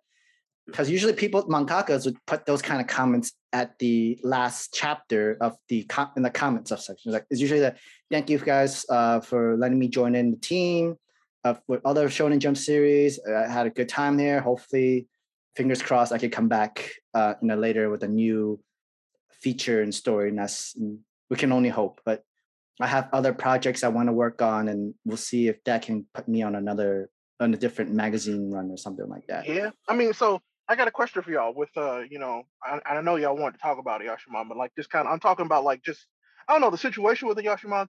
I have this feeling that we're about to get a bunch of past series to come back to take the place of all these series that are like basically falling off. So I'm like, Hunter x Hunter's coming back. I think Bleach is about to come back, like manga wise as well too. And then I have this there's this weird feeling that we're about to get something from Yu-Gi-Oh again. I don't know why. Don't ask. But I feel like we're about to get something from Yu-Gi-Oh-ish again. So what do y'all think about that? All these things dying, so these old folks can come back and be like, yeah, thanks for holding the pages while we was taking a break. One, I mean, it is overdue since we have some kind of trading card manga series thing. When is the last time we had a card manga? It's been a while. I think it really has been Yu-Gi-Oh, right? I don't believe like Vanguard ever had a manga series that's on Jump and other stuff too. We already know White Shorts didn't have any. Yeah. I mean, I'm pretty sure Pokemon card series would be too expensive. Yeah. It'd be too expensive. It would have the popularity run, sure, but you gotta talk to the Pokemon company, talk to their president, go through all the many people. I'm trying to think. See, I'm gonna ban you. You better watch yourself. No, because I don't know if we get a card game manga, but I do think it's odd. Well, we do have, what is it? Blue Box? Is that what it's called? Blue Lock? Or soccer? No. Because which also, does anybody read The Elusive Samurai? Because that's been in here for a while, and I have not. So I'm behind probably about like 20 chapters right now, but I guess I could say that it's fine. But no, what I was asking about was, because I knew there was some manga that had been coming out recently that was like a sports romance one. But the badminton one? That badminton basketball thing? No, hold on. I know exactly which one he's talking about because it actually it was kind of popping for a hot minute there. Blue Box. Blue something yeah, too. yeah, Blue Box. Yeah, it was Blue Box. Yeah. That's over 54 chapters. Damn. Well, then again, sports does really well on its own. It depends. It really depends. I'm surprised Witch Watch is still going because I've never heard anything good about this series. I mean, Witch Watch it's there. It's got a following. I mean, I'm pretty sure a lot of people are okay with dropping Protect Me Sugimura as being Act 2. And then there's High School Family that's been going on for 87 chapters. I'm telling you, gag manga exists in a different world. Oh, completely different world. Completely different. Because completely. Gag manga just because like because basically if somebody's reading a gag manga, it's like reading the funnies, like in a newspaper. So it's like some people will buy those just for that, and so that's what helps them keep ad space. And some people don't that's care what for made action. Toriyama all his money. That's true. I mean, it's like that's really where it kind of started. And then Dragon Ball, I tell people all the time, Dragon Ball was a gag manga in the beginning, and then it became a shonen, like straight up. Hold on, I'm texting my girlfriend. Sorry. That one shook him so much, y'all. But no, yeah, Goku, like, kicking people in the balls for years. I'm sure it was hilarious. So, I mean, here we are now. But I'm like, I don't know. I feel like we're about to see a resurgence of some of the stuff that Goku also blew a robot's head off in Dragon Ball, and then literally went, "Oh no, I killed a guy." Put his hands together, and went, "I'm sorry, God." Like, yep, sure did. Yeah, Z made it an action series. I don't know why people use the phrase battle shonen. That's one of those weird phrases to me. I mean, it's battle shonen, battle series. I mean, it's like, hey, battle for kids. See, my thing about it is that like shonen is not a genre, and it needs to stop getting treated like a genre. It is just an age demographic / target audience, essentially. It is now, yeah. It's like teen fiction, yeah. Like it's like that, but like teen fiction isn't a genre. It's just like a target. It's Go like, to the library. What do they call it? It's the teen fiction section. They're telling you what age group they're targeting. They're like, hey kids, look at this.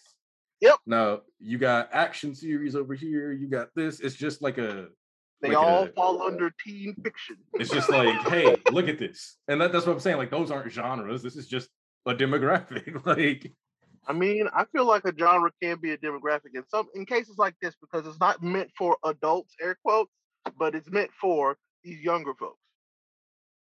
I mean, it's their area, their genre that's being targeted towards them. I don't consider, because like, I guess to me that would be like saying BET is a genre. You know what I mean? It is. Like, it is. Is it though? That's what it was started as. My speaker just switched. No, BET panel. BET panel. Like, I don't consider Black young adult entertainment television. Like, I consider it to like Black media to be things that are targeted towards us, but I don't consider it a genre. Tyler Perry's channel. Like, I guess, yeah, like that's another way. Like American Gangster, a movie about Denzel Washington. Like, I guess really what it comes down to is this: using a demographic the same way you use a genre doesn't work, because it doesn't tell you anything for real. I mean, that's the point. It's all marketing. It is. That's why I'm saying, like, it's not. Yeah, that's why I say it's not a genre. It's just a marketing term. Like, horror is a genre because you're like, oh, this is gonna scare me. This is what this is supposed to do. Suspense, thriller, like, this is about the thing. Like, I mean, but what about like young horror? Don't forget. Is anybody actually calling it young horror? Oh, who knows? I'm not gonna lie. I'm not what do gonna you lie. think Goosebumps is, bro? R.L. Stein books, young horror. Anyway, getting us off topic. You know what? If they're gonna introduce some old school kind of, if we're gonna have mystery back, I would not mind to have some kind of Scooby-Doo manga series for the jump. I think the younger viewer could be a lot of fun. That could be a lot of fun. Go get them to find Conan. Seinen is not all dark stuff. No. Like, you need to okay. This is why I keep no, Ray. See, Ray, this is what you're doing. So I'm about to explain why you cannot Family Guy is a seinen. Yeah, it is. Family Guy is an anime. It's a seinen. King of the Hill is one of the most popular anime from the US as far as Japanese people are concerned. I would say the dark humor, the dark language when it comes to like, this shit is happening in real life kind of stuff is dark, is seinen. All of it, all that is seinen. Yeah, like even One Punch Man is actually considered that. Yeah, I mean, listen, on the topic of saying it, listen, King of the Hill is one of my favorite anime of all time. Don't quote me on this. Okay? They were even trying to plan to reboot the Okay, series or we've something gone like that? too far. Somebody brought up Corey in the house. We've gone too far. Anyway, going back. I mean, Boondocks is a Sunny. I'll give it that. God. Boondocks is a Sunny. Jesus. JJK is Shonen and it's dark. I mean, yeah. Mhm. Yeah. By the way, have y'all talked about JJK yet? Not yet. But then since you're on, we want to go into the vigilantes. Oh, I guess, of course you caught up on vigilantes. Oh yes. Oh yes. What a good ass story. Yes, Okay. I agree. Like personally, I am very happy with this because Me? Same. Okay, if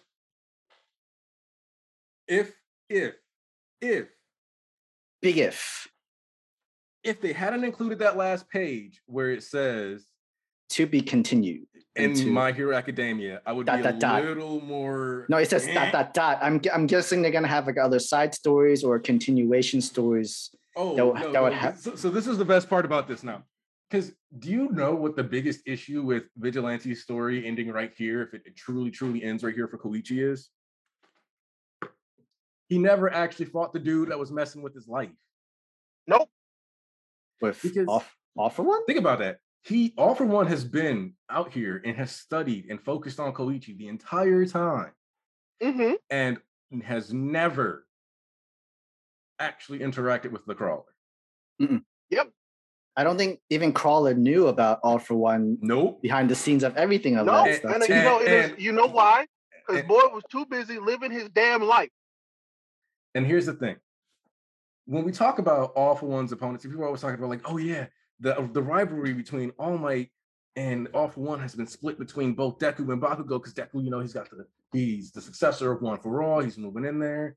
He's gonna be able to, live up to this like ideal of All Might. He's gonna have to surpass All Might and he's like this big All Might fan that has to surpass him by taking on Shigaraki and defeating him because he's the next version of All for One. And people are like, yeah, Bakugo got the other half where he's focusing on like actually just whooping his ass. So we got to bring that in there and really have Bakugo like pulling up because his goal is to surpass All Might, and he's a big All Might fan. But nobody's talking about how Koichi is a big All Might fan and he's doing the thing that everybody thought Deku was going to do.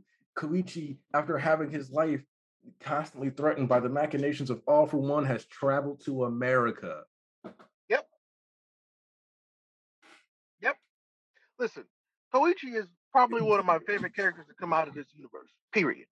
Mostly because he was a regular ass dude who had dreams of being a hero, and society said, nah, you go be a part of society. He was like, but then he still also wanted to do that, and so he found a way to do it in a way that worked out for him.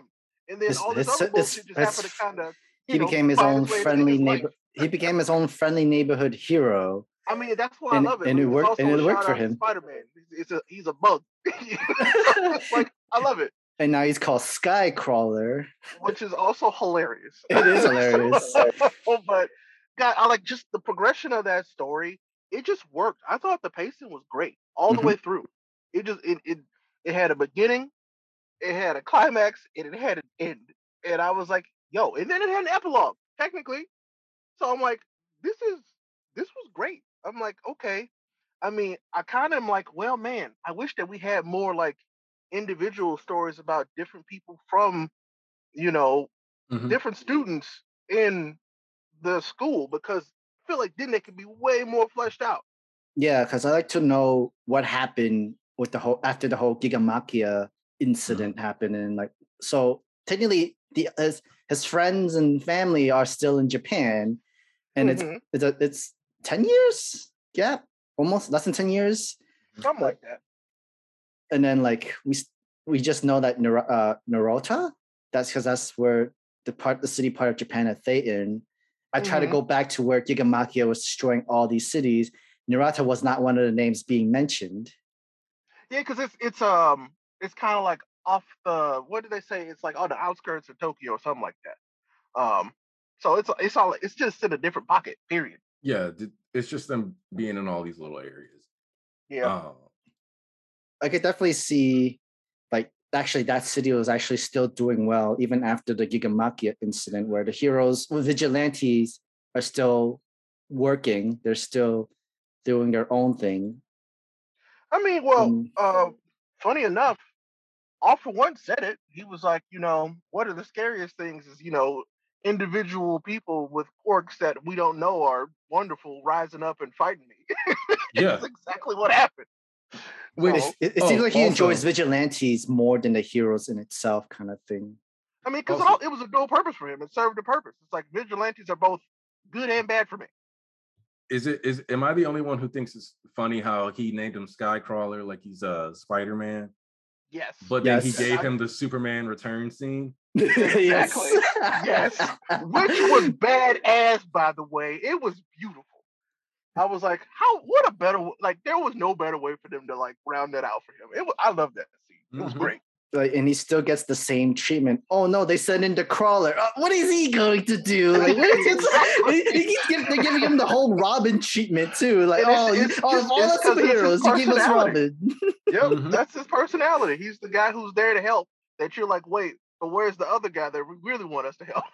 Just remember, he started off as nice guy. Exactly. Nice guy over there.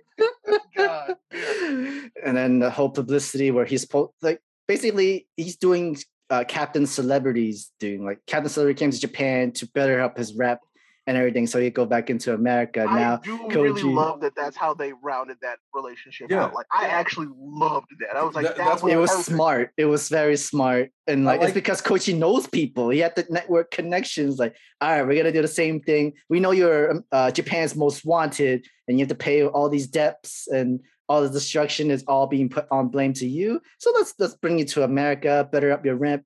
You weren't really the full cause of this destruction, but all of this can be resolved. You just need to do it in America, that sort of thing. Yeah, like he's basically working and getting. Also, we got 2 color pages. We We did. and they were really good. Like that, a new era. And what I want to say too, though, is that Koichi at the end of this Vigilantes is roughly timeline wise at the start of MHA. Yep. Mm-hmm. Because it starts off like 5 years before MHA begins or something like that. Or like either 5 years before MHA begins or before Deku gets into UA, either way. And which the only reason that difference matters is 10 months. But so does that mean like that a new era is basically literally the era that we are in My start, Hero? Yeah, exactly. It's the start of My Hero. Yeah. Well, as we know it, absolutely. Because this ends with literally the creation of the Nomu, which we do know. Like, I feel like because of number 6 and everything. Yeah. Which was ridiculous, by the way. I'm so glad that they don't have a speedster that they're fighting right now, because they would have been washed a long time ago. So remind me, number 6 also evolved too, right? In his own kind of quirks, evolution in his own Nomu sort of sense. In a way, yeah. Like, it was just him. It was his potential being explored out of what All For One gave him. He was kind of like overclocking himself consistently, and basically he was just like doing everything in his power, which was another perfect name for a quirk for him. Like, I was like, wow, what a perfect name for this situation. And the quirk wasn't even his to begin with, neither. And this is like, oh, so this is what an experiment guinea pig. I mean, all I'm saying is I'm so glad that none of the other Nomu turned out as good as 6. Right, right. Oh, yeah. Because the other Nomus didn't really have their own consciousness. Like, they didn't have their own. No, exactly. They took that part out of them, which I think is weird. By the way, it's weird that he took out their ability to think, because that's what made 6 so powerful. And I was like, well, I guess he just wanted something that was easier to control. Yeah, which I guess it makes sense, but also doesn't at the same time. I think so too, because like I think Dabi was like was one of their worst test subject experiment of what will happen if you give them your own consciousness and something you can't control, so to speak. And like, if we were talking about this is the same timeline where the My Hero Academia, the original series, starts. That means everything else that happened before, like the past and the conflict, the Endeavor story, the Deku and Bakugo childhood story. Everything was Also happening at like the same to add- time, right? I hope that people, when they're having their power scaling conversations about Endeavor, include stuff from Vigilantes, because he has some ridiculous feats in here too. He does. Besides the curtain and everything, and him willing to like not nuke, but mustard gas the entire city just to destroy everything. I mean, I'm specifically talking about that fucking fire tornado that he does. Pinpoint accuracy. The tornado where they were like, wow, because he's utilizing the drafts and all this other stuff in the or like because okay, this is one of those things too that I think a lot of people forget is that Endeavor has always kind of been a savage. Yes. And one thing I will say, since we brought up in Vigilantes and Endeavor, we kind of might as well, if you want, but we don't have to segue. I mean, you can. I mean, because really, while we're talking about, we're gonna go back and forth with this. I feel like we're gonna go back and forth with this. It's all MHA. Let's be real. It's all connected.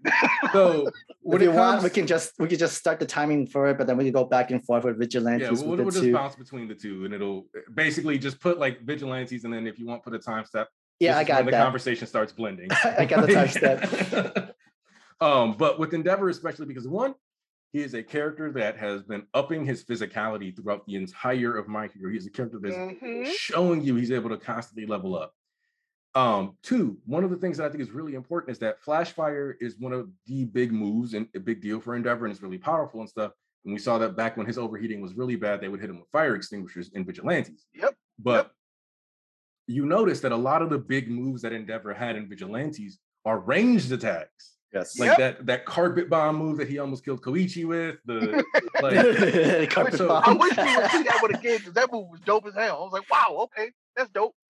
And so, like young man, he's a much younger time, a much younger age where I can keep doing this. And I'm like, all right, I'm getting too old for this. I can't keep doing this. My body's starting to affect it. I can't keep moving. But now like you this. look at these Flash Fire fist moves, right? And when you get, for example, and I saw this on Twitter and I was glad somebody else pointed this out. Did you notice that Endeavor basically tried to hit off one with the same combo that Deku hit Shiggy with midair? Yep. Yes. Because like he got him like rapid firing, vanishing fist, making them on both hands, which is already a big improvement because he had only used vanishing fist like twice when he fought Shiggy back during the war. So like all this training has been paying off for Endeavor. And so it's just like learning from the kids, which is also really cool to see. Especially because he always talked about like shape manipulation, but like now he's really shape manipulating. And I think that's partially something he might have picked up from Shoto. I'm not gonna lie. You know what? I mean, yeah, you're probably right. And so, but yeah, like Endeavor is a character that's been interesting to watch, especially because psychologically, whew. Yeah, it's been a lot. The way he lost his mask mid-fight today, when he said, "You never did find Toya's body, did you?" Exactly. Ooh. He's like, hey, by the way, just wanted to, drop this one tidbit. You didn't know about this, but I found it. I found the body. That's what makes it crazy because dude was like, and he started this like, I actually like. I can bring you. He actually said, like, I do love to sow the seeds of every new like stuff that comes in, and it's like, by the way, you never really found your son's body. He was. What did he want to do? He wanted to cast doubt. He's like, well, maybe that's not who I think that is. It's like, well, my thing is that he was basically like. He opened with like one of the first things that Endeavor said. He said to Endeavor was, "You haven't ended the abuse towards your oldest son." Now he's telling him, "You might have been able to fix it if it wasn't for me." Right. That exactly. And I'm like, boy, he really got you. He really got you stitched up. That's my thing. Because the audience knows, because of like the readers and everybody knows about the story, but Endeavor was like the only person that did not know where the hole fills in of what happened to Toya from this to Dabi sort of time speed. And you know something? With the Todoroki family, people always talk about like Hori's a parallel merchant. We need to talk about how when it comes to the Todoroki family, Hori's favorite writing thing is not parallels, but dramatic irony. he loves setting us up in positions where we're like, we're pretty sure of this with the Todoroki family, but this person doesn't know it, so right. And it's like we're constantly seeing stuff like that. So like with this, and my favorite thing about with the Endeavor thing is it's directly a callback to Kamino. Even though he says it straight up, it's like that same All for One using familial ties and his own manipulations and exploitations of those familial ties to create villains or push people to villainy to hurt the number one hero. And Hawks knew about this too. Like, he's trying to get to you the same way same way with Kamino. Like, he got to All Might, like make them like break, make them mentally like unstable. Like, don't listen to him. All this man will run his mouth to distract you while he slaps you. He's like, don't listen to him. But it's more like, but then is whatever he's saying a lie though? Like, I mean, he ain't lying. He's not lying though. Yes, but, no. I mean, it's like he's been in control the entire time, and he knows it. That's the problem. Right. And here's my thing, right? So we talked about Koichi coming here. If we're gonna get Koichi at the battlefield, my question to you guys, because I expect Koichi to, I expect Koichi to show up. Where are you expecting him to land first? Because I feel like a lot of people are like, oh, Star and Strike came out, but I'm like, no, if Star and Strike was willing to do that, then Koichi with his ability to fly, I guess they now characters have a reason to come out if they feel like so it. The reason why I feel like scared. Exactly. He was what the thing he said, my body just moved on its own. The true hero quirk, the true hero statement. And so I'm like, honestly, I wouldn't be surprised if he's the one that shows up at floating UA. You think he's beating Deku there? I think so. I think so. I think he's the solution to help Deku conserve as much energy before his fight with Shigaraki. Like, he's gonna be the one that's helping Deku get up to the sky island. I mean, he needs a lift, and we know that Deku can't like really fly. He can like fake fly, but they way up there. Koichi could also be like, oh, he just actually came back to Japan for vacation. Maybe meet up with his family or something like that. I doubt it was vacation. I mean, we know that he was there. He had to come back to Japan because technically he could still be a hero in Japan too. Mm-hmm. Unless they're still blaming him and the whole thing. But I think after this situation, what is it? I'm sorry, what? We need as much help as we can. I'm actually a little surprised too. If we saw Captain Celebrity, that'd be lit, but we probably won't see him. Probably because he's like, hey, you go back to Japan. I really got to hold it down here in America after what happened with our girl. Right. So, I actually would love to see him, but I can definitely. I was worried that we might not see him. Actually, I don't think we'll see Captain Celebrity because of that reason. Where it's still international conflict. I'm worried that we might not see Koichi. Well, the thing about the Hero Society in USA is that they can't interfere with other countries because of international conflict, and they've mentioned that during with Stars and Stripes story, like other heroes from other countries can't come to Japan's aid because everybody else need their own number one hero to stay within the states and everything, that so to speak. But if let's say they still don't confirm Koichi as the hero in the USA. He's still vigilante wise, because remember the voting thing, like, all right, is Koichi a hero or a villain? Okay, the funniest thing about that for me is that, like, the voting system. Like, one, the voting slide, but two, the thing that made them say, oh yeah, he's a hero, is dude being like, are you gonna fuck up Wall Street? He's like, that was hilarious. Yes, with all my might. I was like, that's really good for the other people. Why are you voting for a villain? Like, he's not a villain. Like, that's what made me die, because he's like, you're gonna mess up Wall Street, and then they're like, yeah, take out those rich elites. And he's like, oh my god, take down the 1%. Take down the 1%. I don't know. I love that. I thought it was hilarious. I was like, oh, okay. Also, I love that they actually kept it true to who he was, because remember how Captain Celebrity kind of like almost spoke like perfect Japanese? Yeah. That man was literally face palming the moment. Koichi, like he said, Koichi gets over there. He's like, hey, I don't speak English, bro. What happened? What's all these questions? Why they just suddenly do this? It's like, oh, bro. But no, it was, I don't know. Vigilante stands to be like probably one of my favorite series in Jump in a while. Like, that's finished straight up.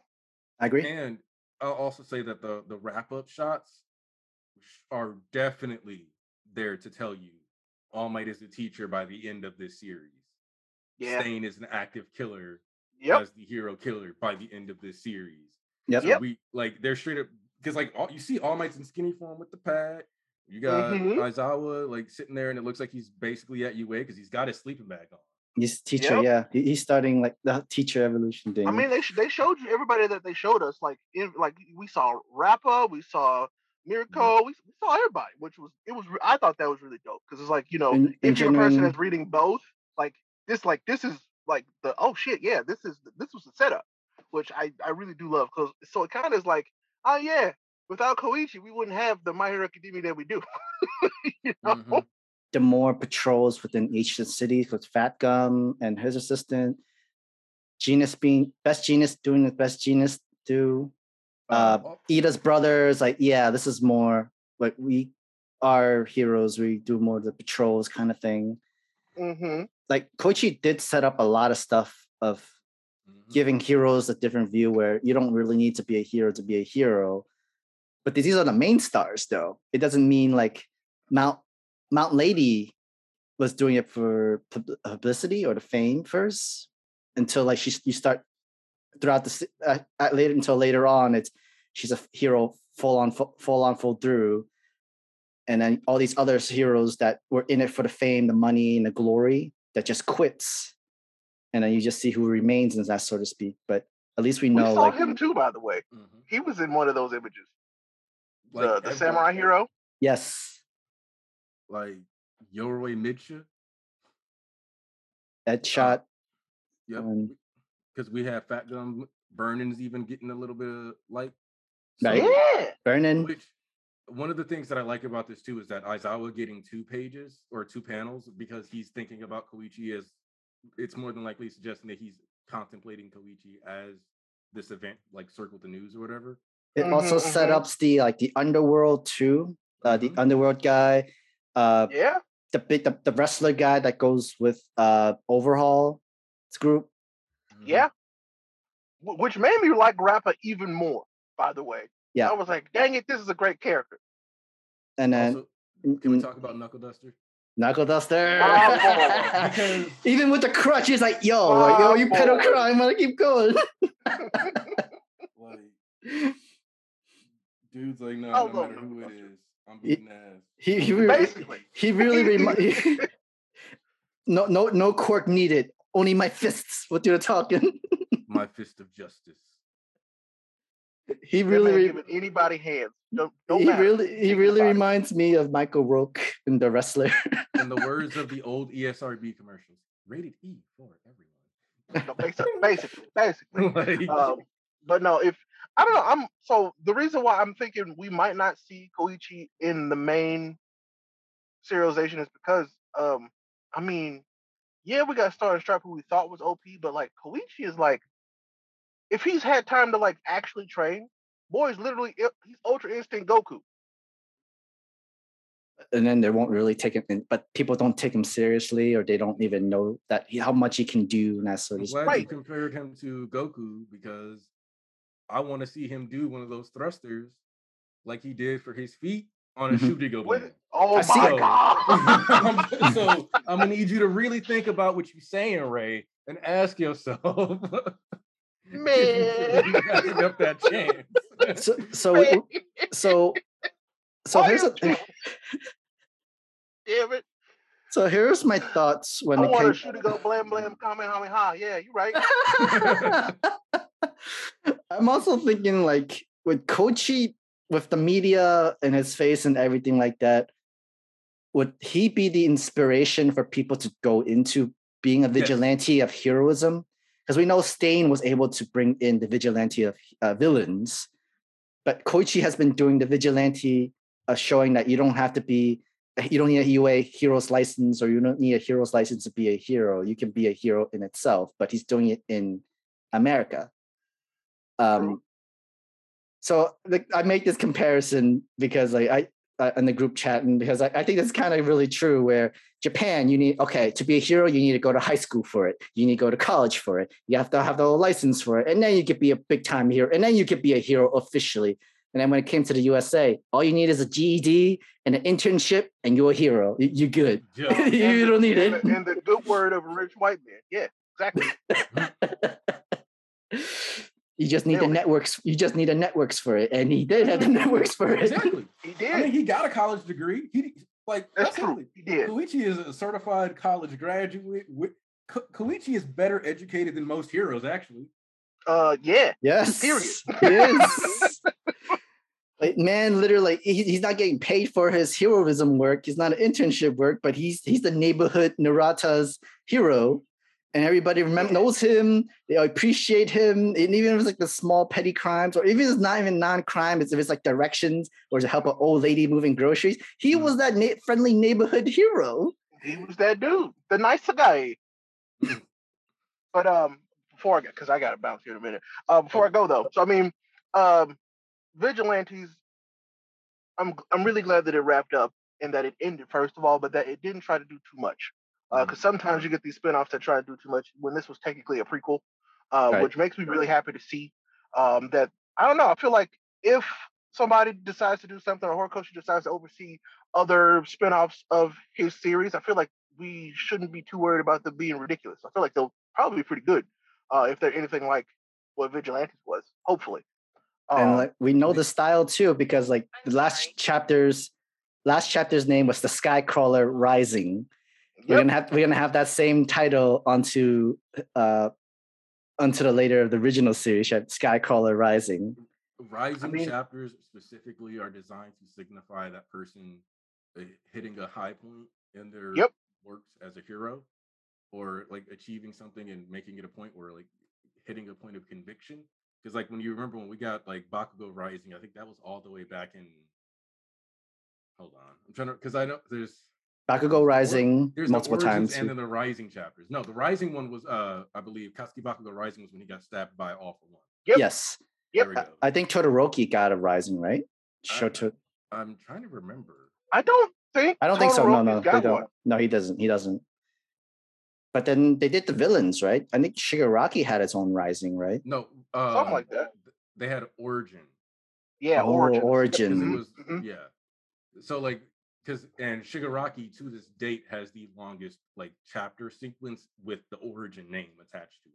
Right. When they did the Dabi one, they changed it to the wrong way to put out a fire instead, purposely avoiding giving. Which was also a perfect title. The Origin thing is for individuals, but the wrong way to put out the fire. Yes, it gave us the thing we learned a lot about was Dabi, but it was about that whole family. Mm-hmm.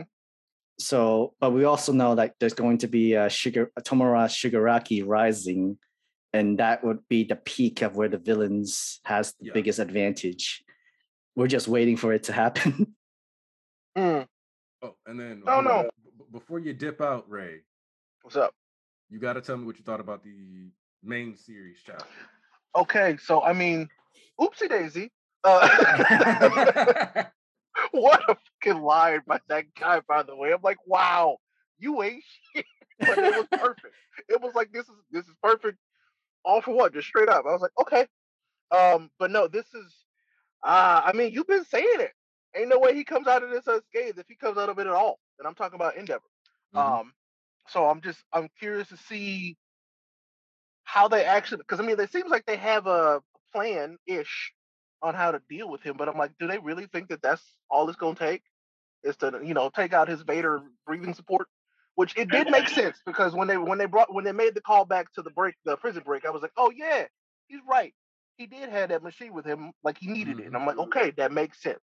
So I'm like, oh, do they do enough damage to the big boss one for all here to like kind of take him out of everything else going forward?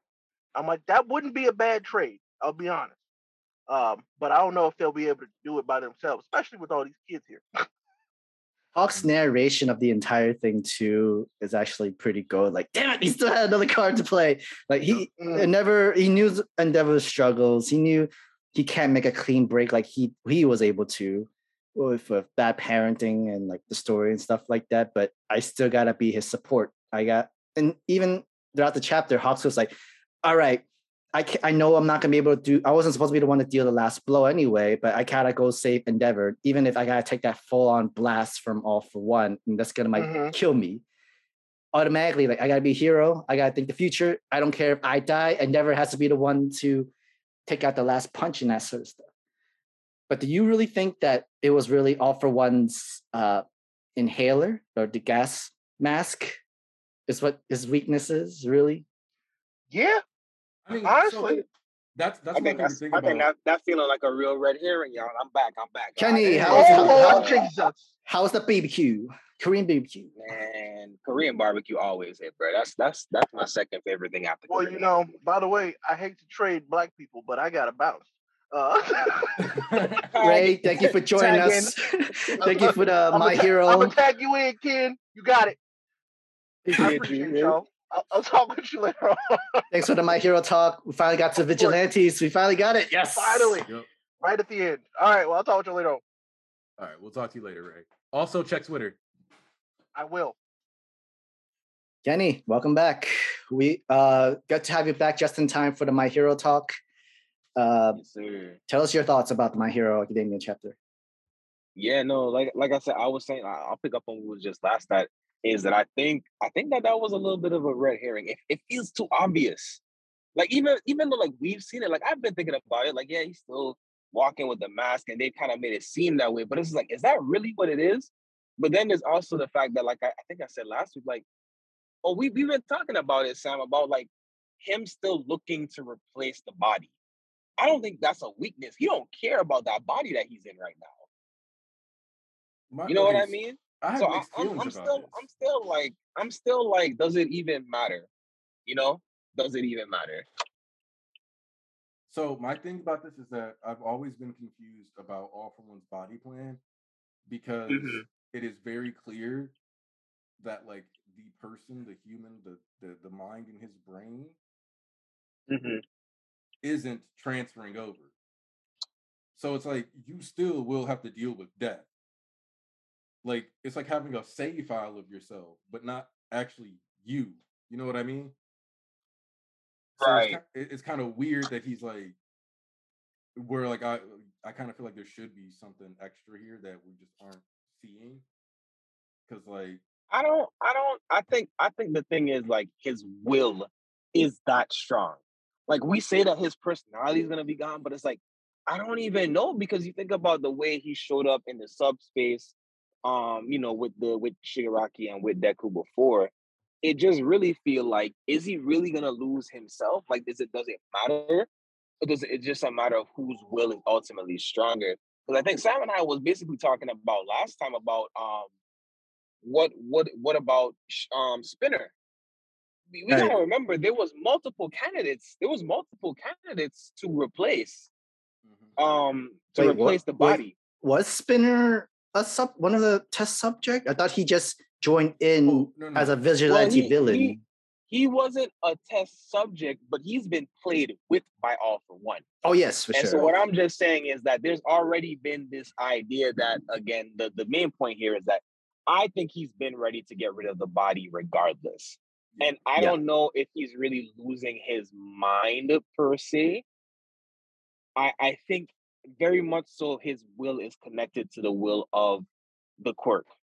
And I think if the quirk passes on, much like the Vistages have their certain level of consciousness that's preserved, I think he still is preserved. And I don't think there's anyone with a strong enough will to really keep that in check the way it should be, if that makes any sense. I agree, because technically All for One's quirk is the All for One quirk. He was the origin for his quirk. And we do know, like, if another person were to obtain 2 quirks of someone else's, their life expectancy is lower, or it gets significantly dropped.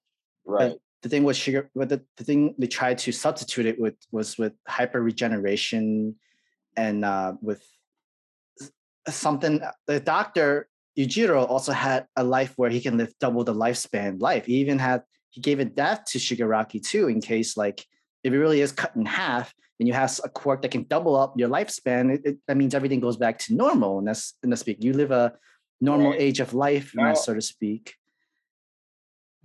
Now remember, Spinner is a reptile, so that's some innate regeneration and lizards are known, reptiles are known for adapting. So there's still some potential there. Like I said, for that body to be used, I don't think it would survive, but I don't think if I guess what I'm saying is if All For One was to die in this exchange, I don't think that's the last we see of All For One before this war is done. Mm-hmm. Mm-hmm. I mean, I doubt that how Spinner can save himself. He cut his own tail off, and that tail had the other part of the quirk, and it blows up, and that so to speak. That'd be rare. That'd be crazy. But whatever. That'd be wild. That'd be cool, actually. But there's so much manipulation has been done from All For One. That's one of the things that I wanted to talk about, because the way All For One's approach through manipulation typically works, and how Hawks is managing to kind of like give him a taste of his own medicine during the fight, like when he goes, "Oh, so we're both crippled." Like, nigga, you ain't no better than me. And then like he was trying to what's funny, All For One was like, "Oh, Nagat substitute. I'm glad you're here. Too bad you're not in the best game, but well, neither are you." Right. Like it's like, nah, bro, you're not gonna like nana boo boo, how about you? Like that was 100% one of those I'm rubber, you're glue. You gotta remember as mature as Hawks is, he's still young. Yeah. Hawks is what, he's 20, the youngest hero. 22? He's the youngest top hero. Yeah, he's 22, 23. He's about 22, possibly 23. He's definitely no more than 23, if I'm not mistaken. You're not. His hand's been dirty since like from the beginning. Like but there's still levels of immaturity, and not in like a bad way, but like there's still like the childish playfulness of him compared to like a lot of other heroes. And one of the things, even if you think about Kamui is a more recent hero, but I'm pretty sure if I'm not mistaken, he's a little bit older. No, Kamui. Okay, this is kind of one of those cool culture things, real quick. So one of the things that happens in Japan is that there's this thing called shikatsu, and shikatsu is basically when everybody's applying for their internships, blah blah blah, whatever, and trying to basically get the job they want. Now it is normal for that job to be the same job you have for the rest of your life, as far as like white collar people goes. But it's also normal, but at minimum around the time that a lot of people do this, it's about 10 years. Kamui Woods becomes a rookie hero at the age of like 26, 27, suggesting that he likely was a sidekick for about 10 years. Exactly. He's officially a hero on his own, with his own agency, when he's like 26, 27. So even that rising star is significantly older, because Hawks went independent right away. And if you think about it, they talk about that a couple times. People, they're like, Endeavor went independent right away, and he was like top 10 at the age of 20. So-and-so did this at this age, independent right away. Even Gentle's friend that led to him being really depressed was a person who went independent at like 18 or really fast. So it's just kind of like this interesting thing that he's going to have a bit of that immaturity or that young-mindedness. But in this case, I think it's exactly what's needed. And I'll also say that Hawks's playful ability to have playful banter, from what we saw of Nagat didn't seem to have like a bad childhood. She seemed to be like somebody who happened to have like an interesting quirk, and that they like kind of pulled, and she was aware of what was going on around her, right? Where similarly, how like Dabi was born with everything, you can look at it, Hawks is kind of somebody in a similar boat, where because he had already grew up in that abusive environment and all that other stuff, he was able to just kind of be like, all right, I'm used to shit being bad and having to find a reason to smile anyway. Like when you're 5 years old and you run outside and you're saving people with your feathers and all kinds of stuff like that, he's always and already been about that responsibility. So if let's say Nagat, just for all intents and purposes, let's say Nagat went to jail at 24 and met the Hero Association at like 14, that's still less time than Hawks had out here doing stuff, or even like seeing the dirtiness of the world. So from Hawks' perspective, the world has always been dirty and he wanted to clean it up, and Heroes made that difference for him. So he's never going to be able to betray Heroes, and that's why he's going to keep that attachment, that and ability to banter and and stuff like that. and I think we already know the backstory of Hawk and even the Endeavor doll. We know that wasn't It was like a we know that cheaper. It's cheaper than All he ended Might. up he ended up getting a appreciation for Endeavor by again the force of the way that his life is. And in a sense, Endeavor really did end up saving him because of that indirectly. And now we have this moment where we've seen Hawks kind of support, but like I think there's a big sacrificial piece that's definitely coming up in these next set of fights. I'm also very interested in the fact that this was the fight that they decided to go with next. I know we talked about it last week, and that there was a very high chance that this was going to be the fight next. But again, I think that just plays to the fact that I don't think All for One's going down right now. Yeah. And I think that only emphasized by the fact that this is the fight that they chose to show first. So we know that this isn't going to get resolved immediately, and that means that means something for a lot of things. But that And again, Shigaraki is still also a primary focus, so it could go down that way. So I guess time will tell. well, my thing with this is that the wound Endeavor got here. So based on how it's drawn, I know some people think it's his arm. Yeah, it looks like he got cut off his arm or the Yeah, sides. that looked like that had looked like a pierce through the chest. It But wasn't until the yes, next panel that it kind of is like, was it really his but arm? if No, I you don't think look, it's not his arm. He's still it's not. good. It's If you not. look and zoom in when he's falling, it looks. Yeah, I'm pretty You sure you see can him see holding. like He's equal holding on. gauntlets. He's holding on to the injury that got hit to his sides. That's basically for his Mhm. arm. Because what this is, and I talked about this on stream. Also, I want to point out that he combined two quirks to make this sword horn thingy that chomps. Because Yeah. if you look at his finger allocation and the previous thing, it was the spikes on like his thumb and his pinky or like his ring finger or whatever had like a face growing out of it. So he basically combined those two principles so that he could create the chompy arm. So if you look though, he didn't stab Endeavor, he straight up bit and took out a chunk of his side. And so if you think about that, that's another chance for him to have a wound that mirrors All Might while he's trying to do what All Might did. Because All Right. Might Hit him punched like off All for One's lining and and his like hair. And which is just going to be another psychological piece to play into things as the fight progresses. I mean, like there's a good chance we can also see Endeavor doing a tornado thing like he did in Vigilantes, and he put it here to surround All for One with that flame, destroy, like literally covering the oxygen around his area, hot enough to burn his own inhaler, oxygen tank kind of thing. Yeah, I can definitely see that happening for sure. Do a whole like shout out to Vigilantes. We know like Endeavor is too old to probably not young as he used to be or as powerful as he used to be, being able to do that tornado fire thing. But it's special to know like he's still paying homage to his old self on the Vigilante series. Homage to the Vigilante series, where this is going to be the final move to take down All for One in that body, kind of speak. I definitely could see that, especially when like because how All Might won was he went to his weaker body and he only enhanced his arm for that United States of Smash. Yep.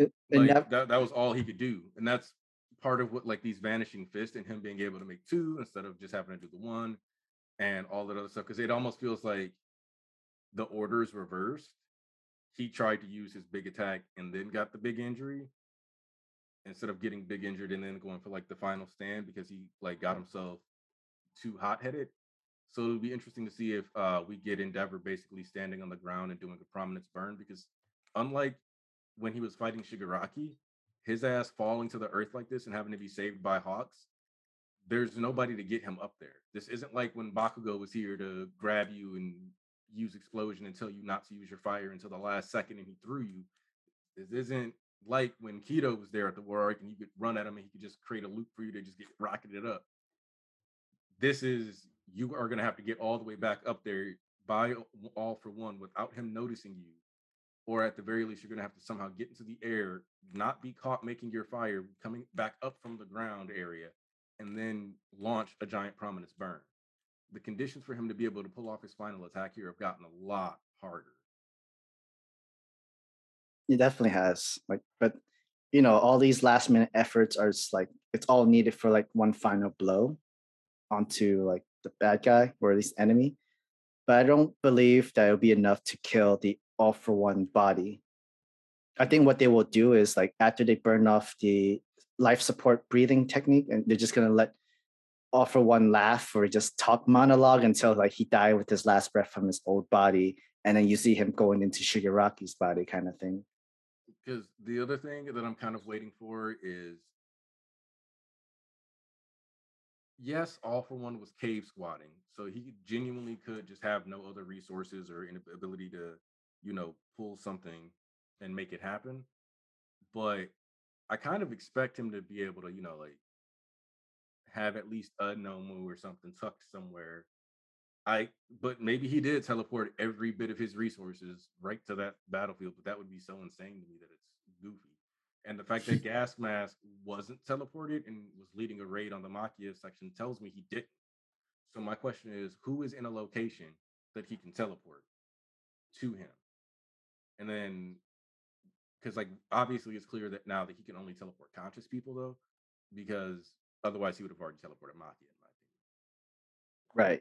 Like he And knows he would have. He also would have teleported Kuroguri as well. Mhm. But Kuroguri's still in prison, and you just absorb the quirk just to use it. But I did like that detail about them keeping the fight super airborne so that he doesn't just immediately just blow away all the other heroes. Yeah, the other war that's happening in the bottom. Mhm. And then we see Tokoyami, and I forgot her hero name is Earphone Jack. Yep. She technically connected her ears with an ear jack into speakers, right? Mhm. She's been doing that. That's her. She's been having that for support gear for a while. What I will say is that it looks like she's got casing on her earlobes now, Mm-hmm. which would be her learning from what happened with Dobby, because he cooked one of her ears. Yeah, Yep, no, yep, she's yep. got I did casing notice that now. she's got She's got a casing. yep. Yep, She that has was the thing casing. that drawed out to me because at first I didn't recognize her, and I was like, okay. Like before they even said her name, I was like for a second I had to like stop and like look at what was going on with the whole suit, which is good. It gave me a second to stop and appreciate what was going on with the fit. Also, have any of you guys read or watched Air Gear? Mm-mm. Because this is 100% at this point a reference to Air Gear, where there was a Yeah, dude this named. is the second. This is the second time we talked about this before. This is the second reference to Air Gear. Because what I mean is like the heartbeat wall thing is straight up taken from It's Inorganic Net, Mhm. the Rumble King from back then, because he had the speakers on his arms and he would actually create walls of solid air and stuff. Mhm. So And she was skating on top of my boy. Oh yeah. Okay, yeah, I remember now. Shout out to the Rumble King. And then you have All for One saying, in old comics we used to have these people called jobbers. Just to show such so that the villains could like literally tell the demon lord can show him what he's made of. Literally more insults to injury. Like, why are you sending jobbers at me now? Why are you sending the new students of UA to come in after me in this moment? Also, you guys know. Well, no. I think we talked about the Batman and Robin thing, right? Coach he is Robin. Other than Hawks is 100% Robin to Endeavor's Batman. Yes, he is. Yes. Okay, good. I just want to make sure we covered that. He definitely is 100% sure. Robin willing to like give himself up to save Batman because the world needs Batman, kind of thing. The world needs Endeavor to take down All for One at this moment. I don't care if I get hit, kind of stuff. And I neglected my brothers for too long. Air Gear's anime is only 26 episodes, which is why you don't hear about it a lot. It is not a full adaptation. Wait, what was that? Air Gear is 26 episodes. Somebody in the chat was surprised that Air Gear had an anime. Oh, there's an OVA, but there's still not a lot. Did they have movies? No, just the 26 episodes. There's an OVA. One of the OVA was a part of the. Oh, is that part of the count? Yeah. Wow, yeah, it's been a while. Because there's an OVA where they take on this like 8-man team or whatever, and exactly. they like grind and do some stuff on a rope. And that's like an OVA, but like that's actually I think episode 21 or 22 in Air Gear. Oh no, I was thinking about Iruka 7. That wasn't Air Gear. Okay, yeah. Oh yeah. Iruka 7 has movies, but The last like 5 episodes, I think you're right, are air quotes OV, and we never got another season. Dang. Bring back Air Gear. Pain. I keep saying this. Air Gear would do awesome in this current gen. Air Gear would do so good in this current wave, bruh. So how it much would be so good. Have you watched? Do you know who the author of Air Gear is? No, someone mentioned that they wrote something else I like. It's Ito Ogure or Ogure, and he's the guy who did Tenjo Tenge. Tenjo Tenge, yeah. Which Someone Tenjo Tenge also only has 26 episodes. Only got 26 that doesn't properly adapt, and it gets so good after that. Imagine immediately after the arc where it ends in the anime. I need you to look at your camera like you're looking me in the eyes because I'm about to say something important. Hold on. Let me turn my camera on just so you can see me. Hold on. Just so that you can like. Now I know you have some. Now you have eye contact. You have eye contact now. I want you to think about Mappa, the people doing the JJK H2H scenes, dedicating themselves to Tenjo Tenge, or getting an adaptation on that level for the hand-to-hand combat. The fights are the same fights, bro. That's what I'm saying. Like that dedication to the martial arts. Which that's also why I wanted the Nero anime to last, because I wanted the Nero the martial arts series to last, because I wanted another just straight up martial artist based series that took place in a school and stuff. Oh, but yeah, no, like I feel like we touched on most of. Okay, yeah. Also, I guess we gotta ask, do you guys think Tokoyami? Because for some reason, Hori likes to draw Tokoyami as a cooked bird every now and then. Yeah, that's hilarious. Yeah, it's true. Yeah, so do you guys think that's going to have any bearing on how this situation plays out with it potentially like Hawks? Because like a lot of people have said that Hawks has spent a little too much time focused on Endeavor, and I do agree that he spent a little too much time looking at him. But even if the dynamic makes sense, especially for what that all represents for him as a person, but the fact that you have Tokoyami here being kind of neglected by Hawks, having done his work study at the Hawks agency, basically taking over the agency, but not actually getting much help from Hawks there, it could be that he ends up losing Tsukuyomi because he hasn't been looking at it. Like he's always been too fast for his own good, and this fight forcing him to slow down is forcing him to look at and appreciate his apprentice more. Yeah, Robin has his Robin. You just forgot about him. But I mean, like one way or another, I don't believe any of the UA students will die. I think it'll be a little bit too painful. That's unfortunate because like Hawks. This world should know pain. Because Hawks needs to know like other people look up to him as a hero himself too, just like Tokoyami, and him being Tokoyami dying before Hawks would be too sad for Hawks in general. Like even though Hawks was already willing to put his life on the line and die for Endeavor, but will he be willing to die for the younger generations that looks up to him, that the people that he inspired, even though he's supposed to be Nagant substitute, he got his hands dirty and he had a horrible childhood and made it out and that sort of stuff. People still look up to him as a hero. People still see Hawks, even with the whole conspiracy thing. Oh, he killed Blue just Eunice. No, he didn't. He did that for spy work. He killed twice. He killed twice. He's not a hero. Heroes are not supposed to be killed. But then like, if nobody knew, yeah, that's the only thing they have on Hawks is that he killed twice. Yeah, and that his dad was a criminal, which for most of us is not a big deal. But you know, the eyes of Japan, the familial shame culture is like, damn, bro, like that's how you feel. But yeah, no.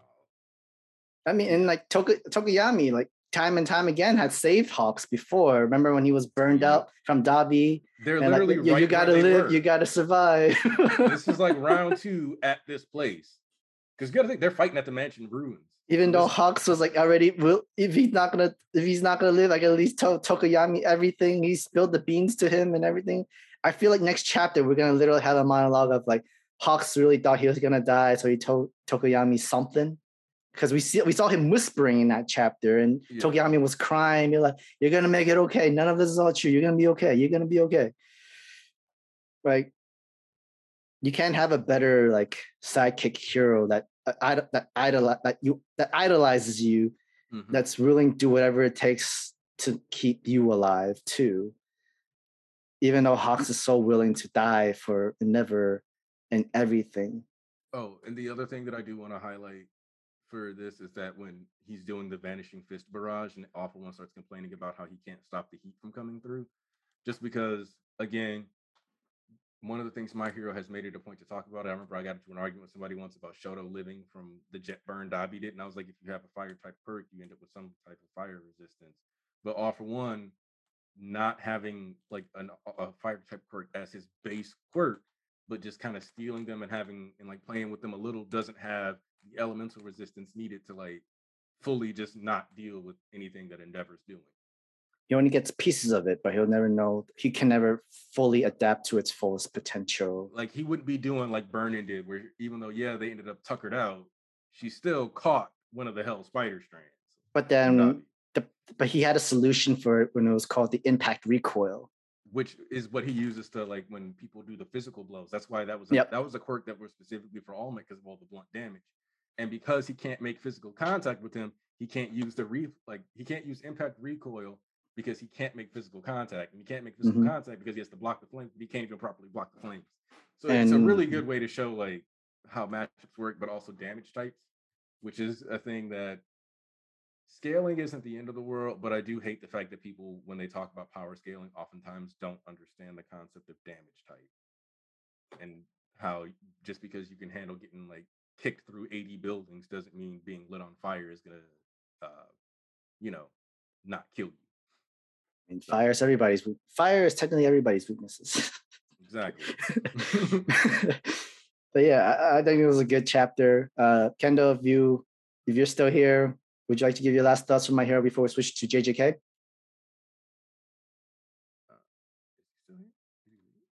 He's mute. Oh yeah, something probably happened because I know he was outside for a bit. I think isn't JJK the last thing we have to cover? Yes, it is. Okay. Because there was a lot of back and forth of Vigilantes and the original series as well. So yeah, let's go straight into. What's the question? Last thoughts on MHA. Oh yeah, no, I had no final thoughts. I think I'm still wishing Endeavor dies. To be quite honest, even what you just said, Sam, like I'm just like, now he can do everything. He can literally put the best of best everything. He's gonna die anyways. So if he was gonna die, do you think Shoto needs to be there to see it first? Nah. I think Shoto's gonna try to run to the scene, but I don't think he needs to be there to see it happen. All right.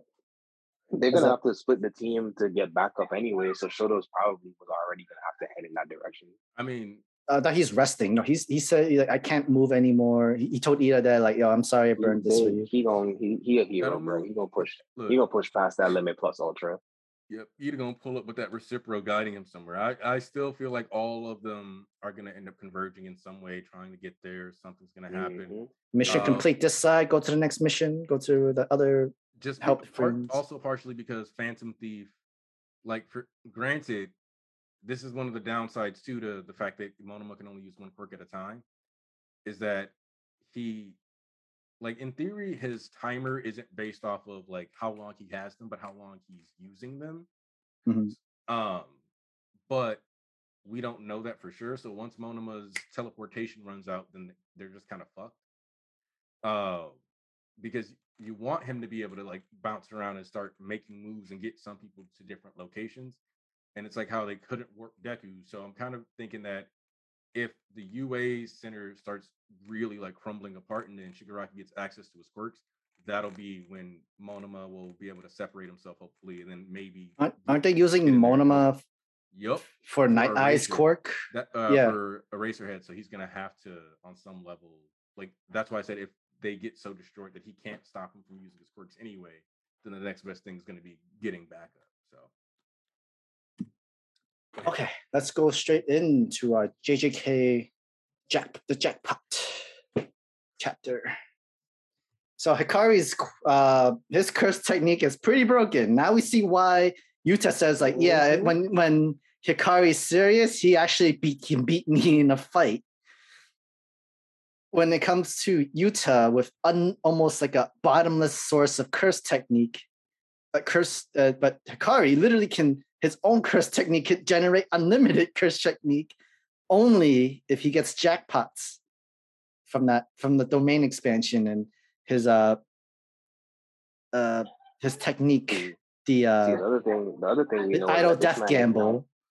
He's not wishing for luck on his jackpots either. He's calculating the jackpot. That's the thing. Like, yeah, there's a risk factor. He's getting that thing as close to accurate as possible. Well, and the other thing about that is with the way it seems to work is like because he's using like these rolls and these attacks or whatever, but because of the fact that, and I'm kind of curious because we know that people kind of shape their domains and like have to like focus on creating the rules and stuff to make the spell complete. Mm-hmm. And it kind of seems like what he did to make his luck modifier be so high is that he chose an anime. Like he's ultimately got his own anime theme song. Because if you think back to what he said, he was like the pure love train, blah blah blah, was this manga, whatever. He's basically walking up to people, fighting them with an anime theme song playing. That's actually pretty sick. Just have your favorite anime opening on, just like for that 4 minutes and 11 seconds, he is unbeatable. He's unlimited curse technique as much as you want, and even after it finishes, everything gets healed up. Everything's back to normal for him. Just like what Elvis says, like he's just like Super Mario. He the superstar from Mario, and then after the superstar is over, you have everything. Your full abilities, your full entire curse technique quirk, you're all fully healed. It's also insane that this jackpot can also unleash reverse curse technique and heal so that your body does not break. And we get reminded where like if you use too much of it, your body can break if it's like overclocking and everything like that. But you have a curse technique that can heal. Even if you take the biggest damage, it's automatically attached as if nothing happened. Your output in fights is insane. So there's one thing that I do want to see that I feel like hasn't come into play enough or didn't come into play enough. So I'm hoping that if he does a domain and gets another jackpot, it finally will. We've been focusing more on the unique property of Kashimo's cursed energy, but we've gotten no comments on like from Kashimo on the edge factor, like the fact that it feels like his cursed energy is like serrated, which is interesting to me because I feel like that's something that has consistently been kind of emphasized. Yeah, because like they used an example with Panda.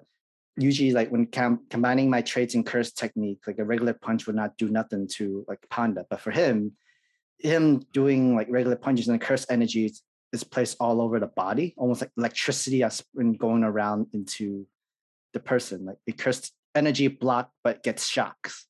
Yeah. So it was supposed to be like a unblockable move, so to speak. But that's if his curse technique overpowers the other person and they feel the both shock. When it came to Hikari, it just becomes a tingle to him. Yep. Because he can't surpass that the overwhelming unlimited curse technique that he has. That is very interesting for sure. Which I really like this, how he's like, did you feel a tingle? Because it's like, it doesn't fully register for him that, oh, this is somebody with a unique cursed energy, just like me, because you feel the fever. It didn't do much damage. So it's like, all right, cool. A little bit of lightning on my hand.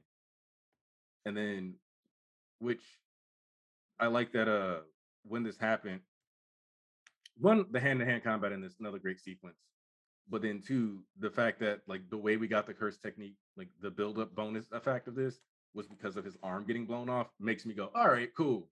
So we're seeing the scale of this, which also means that if Hikari does take the time to purposely learn reverse curse technique, we could actually be in for some issues, because I'm pretty sure that if you're at that point, you're using positive energy or whatever. So if that's the case, and you saw the way Yuta was able to use it, that means that technically a jackpot Hikari, in theory, has the ability to activate once if he actually took the time to learn RTC to boost himself up to such a ridiculous degree, or one shot any cursed apparition around just by more or less touching it, just because it's infinite positive energy. If he learns how to manually do it, which is kind of crazy. But I feel like that jackpot was already the answers where he didn't really need to learn the reverse curse technique no, too. He doesn't. That's what makes it where it's like if he consciously learns any of these other skills, then all that happens is he becomes even more insane. Because you remember that for example, let's look at Gojo real quick. The blue is the base, like Azure Glow is like the base technique. And then red is the reverse curse technique because it's a play on blue shifting and red shifting on the Doppler effect. Because when light rays are moving towards you, or when an object is giving off light that's moving towards you, the light waves shorten and that becomes blue. Hence, the blue is constantly pulling, or it's usually like using that to pull people. Whereas red shifting, the things that you notice, like the sky turning more red during sunsets, is caused by light waves more or less being stretched out in theory, or as best way you can explain it, and that's what leads to the more reddish tone. Hence, and we have purple, which is purple is basically a singularity because it combines both concepts. So there has to be something more with that, because like we see that he can like flip coins at people or launch coins, and he can do the train doors thing. So my question is like, what do you get out of a reverse curse technique if you decide to do that? Which you could argue that that's why he's going with this route of Immortal Man, where he doesn't have to learn a reverse curse technique, so that he doesn't have to engineer a reverse curse technique for something that doesn't have an exactly, straightforward reversal style. Like how it could be also that he knows, but there could be ramifications to it, right? Yeah. Because remember, jackpot is still a risk, so there might be something permanent, some type of permanent ramifications for using a curse technique and then not, getting a negative result of a jackpot. It reminds me of that guy from Hunter x Hunter, where like his weapon is based on a dice roll or something like that. Oh yeah, kite. Yeah, kite. Crazy slot. Yo, I super aside. Yo, someone at MomoCon was cosplaying P2 and walking around with Kite's head. Oh, that is so messed up. That is so messed up. That is graphically messed up. Wow. Okay. Yeah, that's a. Whew. Maybe he's looking for that. Maybe he's looking for that adult gone cosplay. I saw that in passing, and I was like, "Boy, that's crazy." Maybe he's looking for that that gone cosplay with the long hair and everything. You're trying to activate somebody. That is messed up. But yeah, no, I think like I said, and it's a funny reference because I think we've compared Knuckles as well too, right? There seems to be definitely some undertones of some things that are present with this character specifically, but I don't know if maybe we just get a quick fight, but I feel like we're getting a little too much too quickly. Is it just me? I feel like it is getting to be quickly because technically the only way to beat Hikari is to be able to beat him or kill him before he hits the jackpot. And one of the things that I think is funny is that it does say that his technique refreshes during the round. So I'm guessing he can't like 1 minute in be like domain. But I'm definitely willing to wager that once it's at that like 3 minute mark, because he was like, oh, it's starting to wind down. He was like, boom, domain. So in theory, if he could pull it, like if he could refresh his technique just a little bit sooner, and then get people in the domain while he's also still rolling with his jackpot. Because even before he doesn't really need the jackpot just yet. If he just gets like a different combination of 3 of the selects, he get that power up, gets this power up, gets that power up that can help him maintain some power, some edges, so to speak. Because he's gonna have to have a day where like there was a day where I couldn't reach the jackpot, and I kept getting this power up, getting that power up. But knowing Hikari, I'm pretty sure he's adapted to it, where I've gotten used to different combinations and different combos and different lottery of slots. Mhm. But I definitely do have to see him where like I had to at least have jackpot even once to help win the fight completely. I don't think there was ever a fight where he didn't win without jackpot though. Yeah. There was no way, especially with all his opponents when it comes to Toto, Yuta, and everybody else. Yeah, there was Yeah, just but the thing is, we know that he's skilled even without jackpot. Like the Exactly. jackpot mechanism needs to be set up, yes, to give him some type of tactical advantage, but he don't have to finish the round of jackpot to win. Yeah, You know no, what I mean? because my Mhm. thing is that when he was fighting Charles, he was never taking it seriously anyway. no. I Because think he had his I hands in think his pocket most of the fight. right. I think the point for that one was like, oh, I'm gonna pick one of the most random sorcerers so I can build up my jackpot, build up the luck, build up all like just so that I can keep spinning, spinning, spinning. So I get jackpot, and then I could go like, oh, thanks for this fight, but that was just to inherit my curse technique powers so I can move on to the much stronger guys, kind of thing. Yeah, Uh, he preloaded for sure. Mhm. But like, imagine you preload into this fight, into the next entire fight. He's an unkillable, unstoppable machine. And that's how you can actually be the number one within this entire area, is because I never lost power. I just get unlimited. I just hit jackpot. I'm just invincible for minutes and 11 seconds. But I'm feeling like if someone was an anime fan and knows the trick, where like, oh, but that 4 minute and 12 seconds, you're open and you got to try to do your domain expansion within that time. Mhm. Um, Yeah, really, realistically, yeah, you just have to. But the question is, can you survive 4 minutes and Yeah. 11 seconds? Because when somebody has infinite curse energy, like, dog. we've seen that with Utah. Well, Utah has a very almost bottomless, but he had a limit. Gojo was actually another one where he almost seemed like he has unlimited curse technique because it powers each other out in a sort of. Oh, so actually, Gojo was kind of why I wish that Hikari would put more energy into reverse curse technique, because the reason why Gojo has such because they explained it that it's not that Gojo has more curse energy than Yuta, it's that his techniques are so efficient and that his upkeep is so good because he effectively has reverse curse technique going in his brain at all times to keep him fresh. So he's always charged, and that was able to feed into him like permanently having the limitless on if he so chooses. So it's kind of like if any character that has this potential to do that makes that decision to generate a bunch of reverse curse technique energy, they can create that loop. And means in theory, Hikari could reverse curse technique himself during jackpot into the same state as Gojo and then maintain that if he just chained it a couple more times and potentially have that. Question: do you think Hikari will have the same experience of how Gojo had to learn reverse curse technique? Because remember, it was Toji that killed him, and who was left, and Gojo was in a left near death state, and that's where he had to learn reverse technique on the spot in that moment to be able to heal himself and everything. Will we ever see Hikari in the moment where he just suddenly he had to learn reverse curse technique And that's after that incident and everything? and I like the only way I can see that happening is if somebody gets a good blow off on him in his domain. And of course, the other thing we have to consider is Kashimo a maximum user or a domain user or both? That's true, because we haven't really seen much of the extent on this fight with Panda. Like it seems like he went easy on Panda. I don't know if that. I mean, like remember that output punch where Panda thought he can block and defend? Yeah. I don't And know that, if he took it easy or if it was just too easy to begin because with.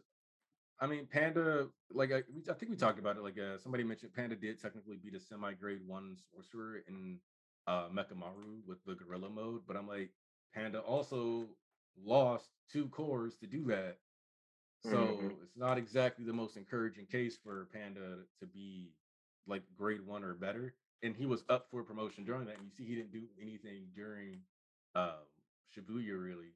So to me, it's kind of like this dude is probably about a semi grade 1 source. Like Panda is probably at best the level of a semi-grade 1 sorcerer, and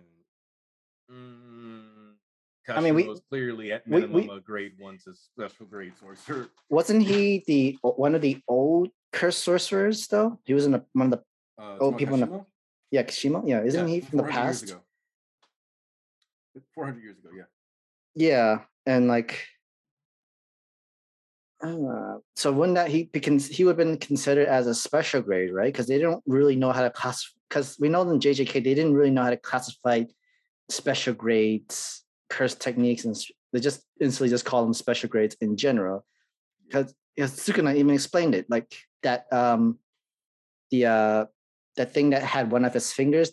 That's where the sorcerer schools would consider him as a special grade. Like they consider both as a special grade, but that's not the best comparison. I know I'm overwhelmingly powerful than you are.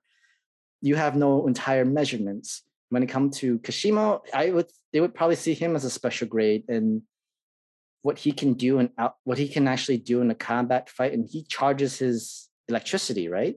That we don't know how or I think that's his special abilities in general. He'll just charge up his electricity mid-fight or during the fight. And when he feels like he has enough where he overpowers his opponent, he would inflict that in his blows and his fights. Now he has to recharge all over again for Hikari, since he thought that punch was enough for him. That's one of the things that makes Kashimo interesting too, because it seems like it's probably very rare that somebody survives the lightning charge, and it's especially he seemed to be taken aback because he like blew off the dude's arm and then got kicked in the face, and then that dude used the arm that he just blew off to punch him in the face, and he thought it was like, oh, too late, he lost his arm, he's done, he can't use his domain. I'm like, wait, I'm sorry, what?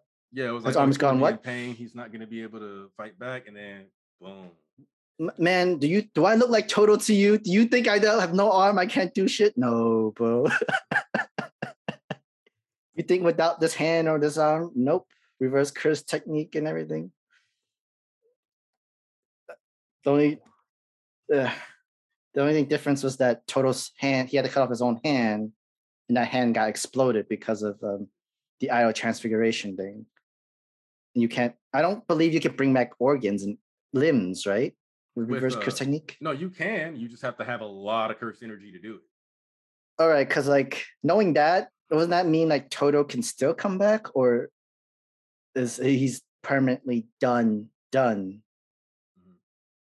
Because if you remember when Yuro was fighting, and she lost her arm, right? He like immediately like kicked her shit, and then Ishigori was like, "Oh, cool, Yuta did that.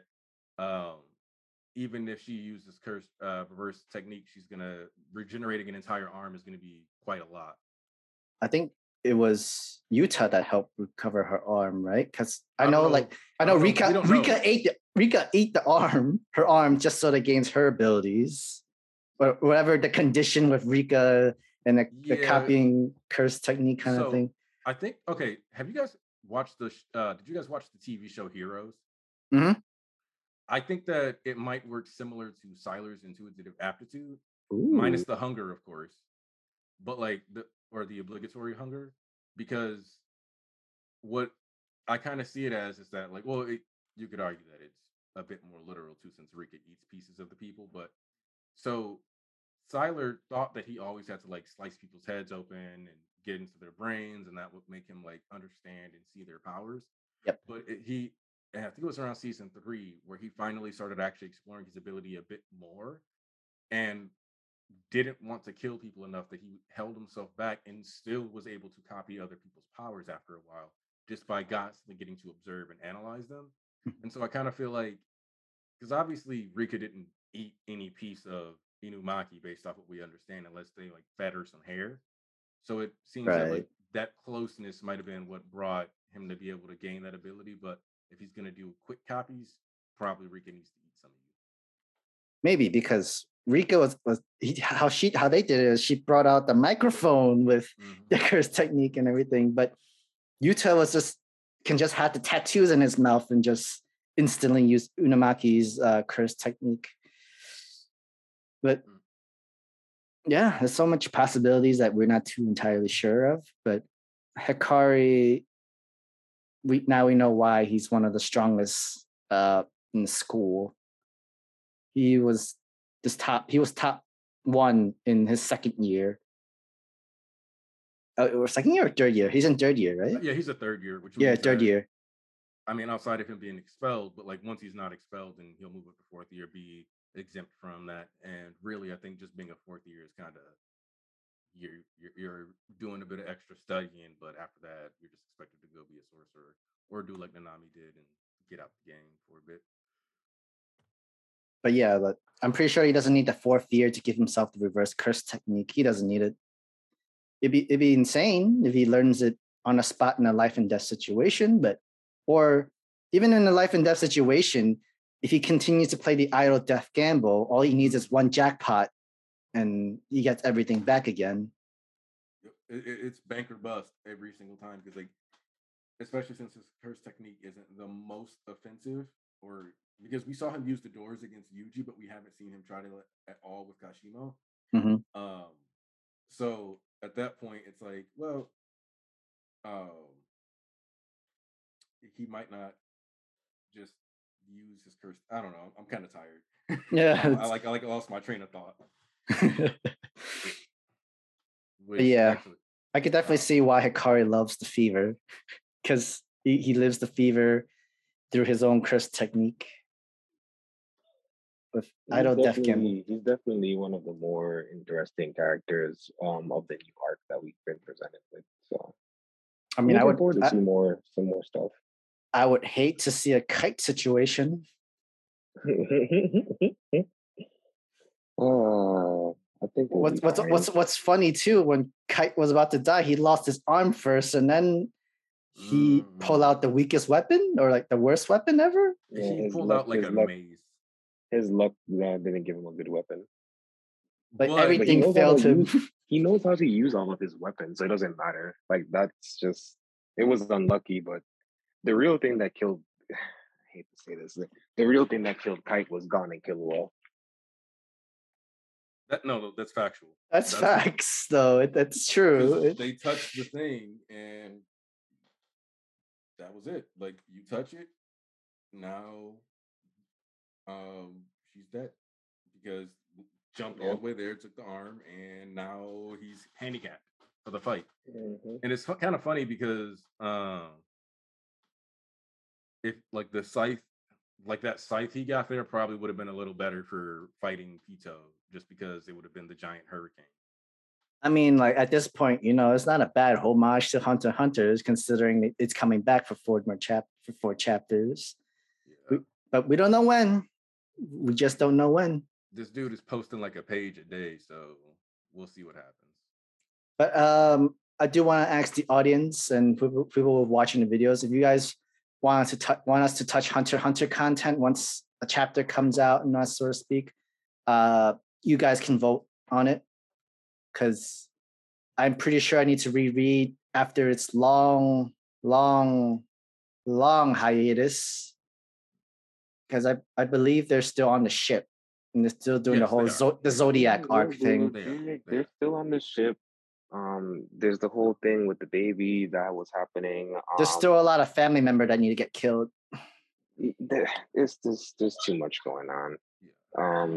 The big thing is that I hope what we get from the next couple chapters while we're on it is the spiders' movement on the ship.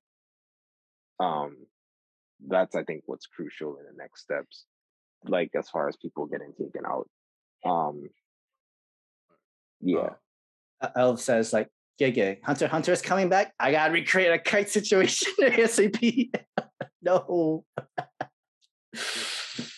Oh, there's people expecting them to actually be on the continent. Oh, that's silly. All right, but I do need to head out, guys. I think we can end it here, though. Actually, okay.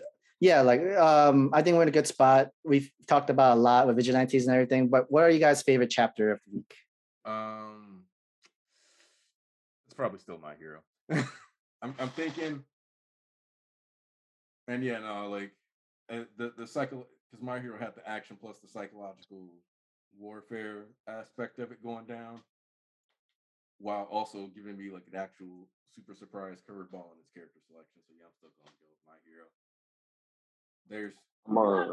I'm a little torn myself. I think subjectively in my feelings, it's One Piece. Um, I think I got the most from My Hero, but I still think I would say One Punch Man this week was the best chapter. I mean, yeah, I definitely have to give it to One Punch Man too, because long run, not everything happened, not a lot happened, except for Vigilante, where it had its own definite ending. It was a great ending for this entire series, but the One Punch Man is Murata's art is always gonna stand out over everything, hands down for me. I guess for me, it's like Murata's art is always good, but I care at least as much about the story. And if the story is very like some stuff happened, then it's probably not gonna be my number one that week. So Yeah, that's what I said. Really, it just comes down to we got to get more heart chapters out of Murata. Yeah, we just gotta see. But like I said, if it come down to the two, it's definitely between One Punch Man and My Hero. Again, One Piece was really good. You know, for the One Piece fans and One Piece stands, it was just a really good chapter. Like I said earlier, we got a lot from the chapter, but it's definitely one of those. I think we're seeing that a lot more as he continues to progress into like the final stage, where like it's like a 1-2 punch with chapters, and this was like punch one. So yeah. So yep, we can wrap it up here. Aniki, can you give us your plugs? Hey, you already know me. I'm Aniki Smash FSP. You can find me on YouTube, Twitter, technically IG, at Aniki Smash FSP. Kenny? Yo, you know it's your boy, Kendall Lex Anime on all the social media platforms. Hit me up, Instagram, Twitter, court chat, all that good stuff. All right, guys, you can always follow. Remember to always follow Anime Lately in Twitter chat. If you like the video, press that like button. Subscribe if you haven't yet. New viewers come in. Thank you guys for helping Shonen Ronin being consistently with really high views. We appreciate that. We appreciate you guys coming in to listen to our thoughts of everything Shonen Ronin, everything within Shonen Jump, and our thoughts of how this got an anime, how that got dropped, and how this got axed, and the finalized chapter of Vigilantes. Our thoughts with Ray Apollo 2. Thank you guys. We appreciate you. You can follow me at Sound of Manga Man if you guys want to. But yeah, thank you guys. Peace.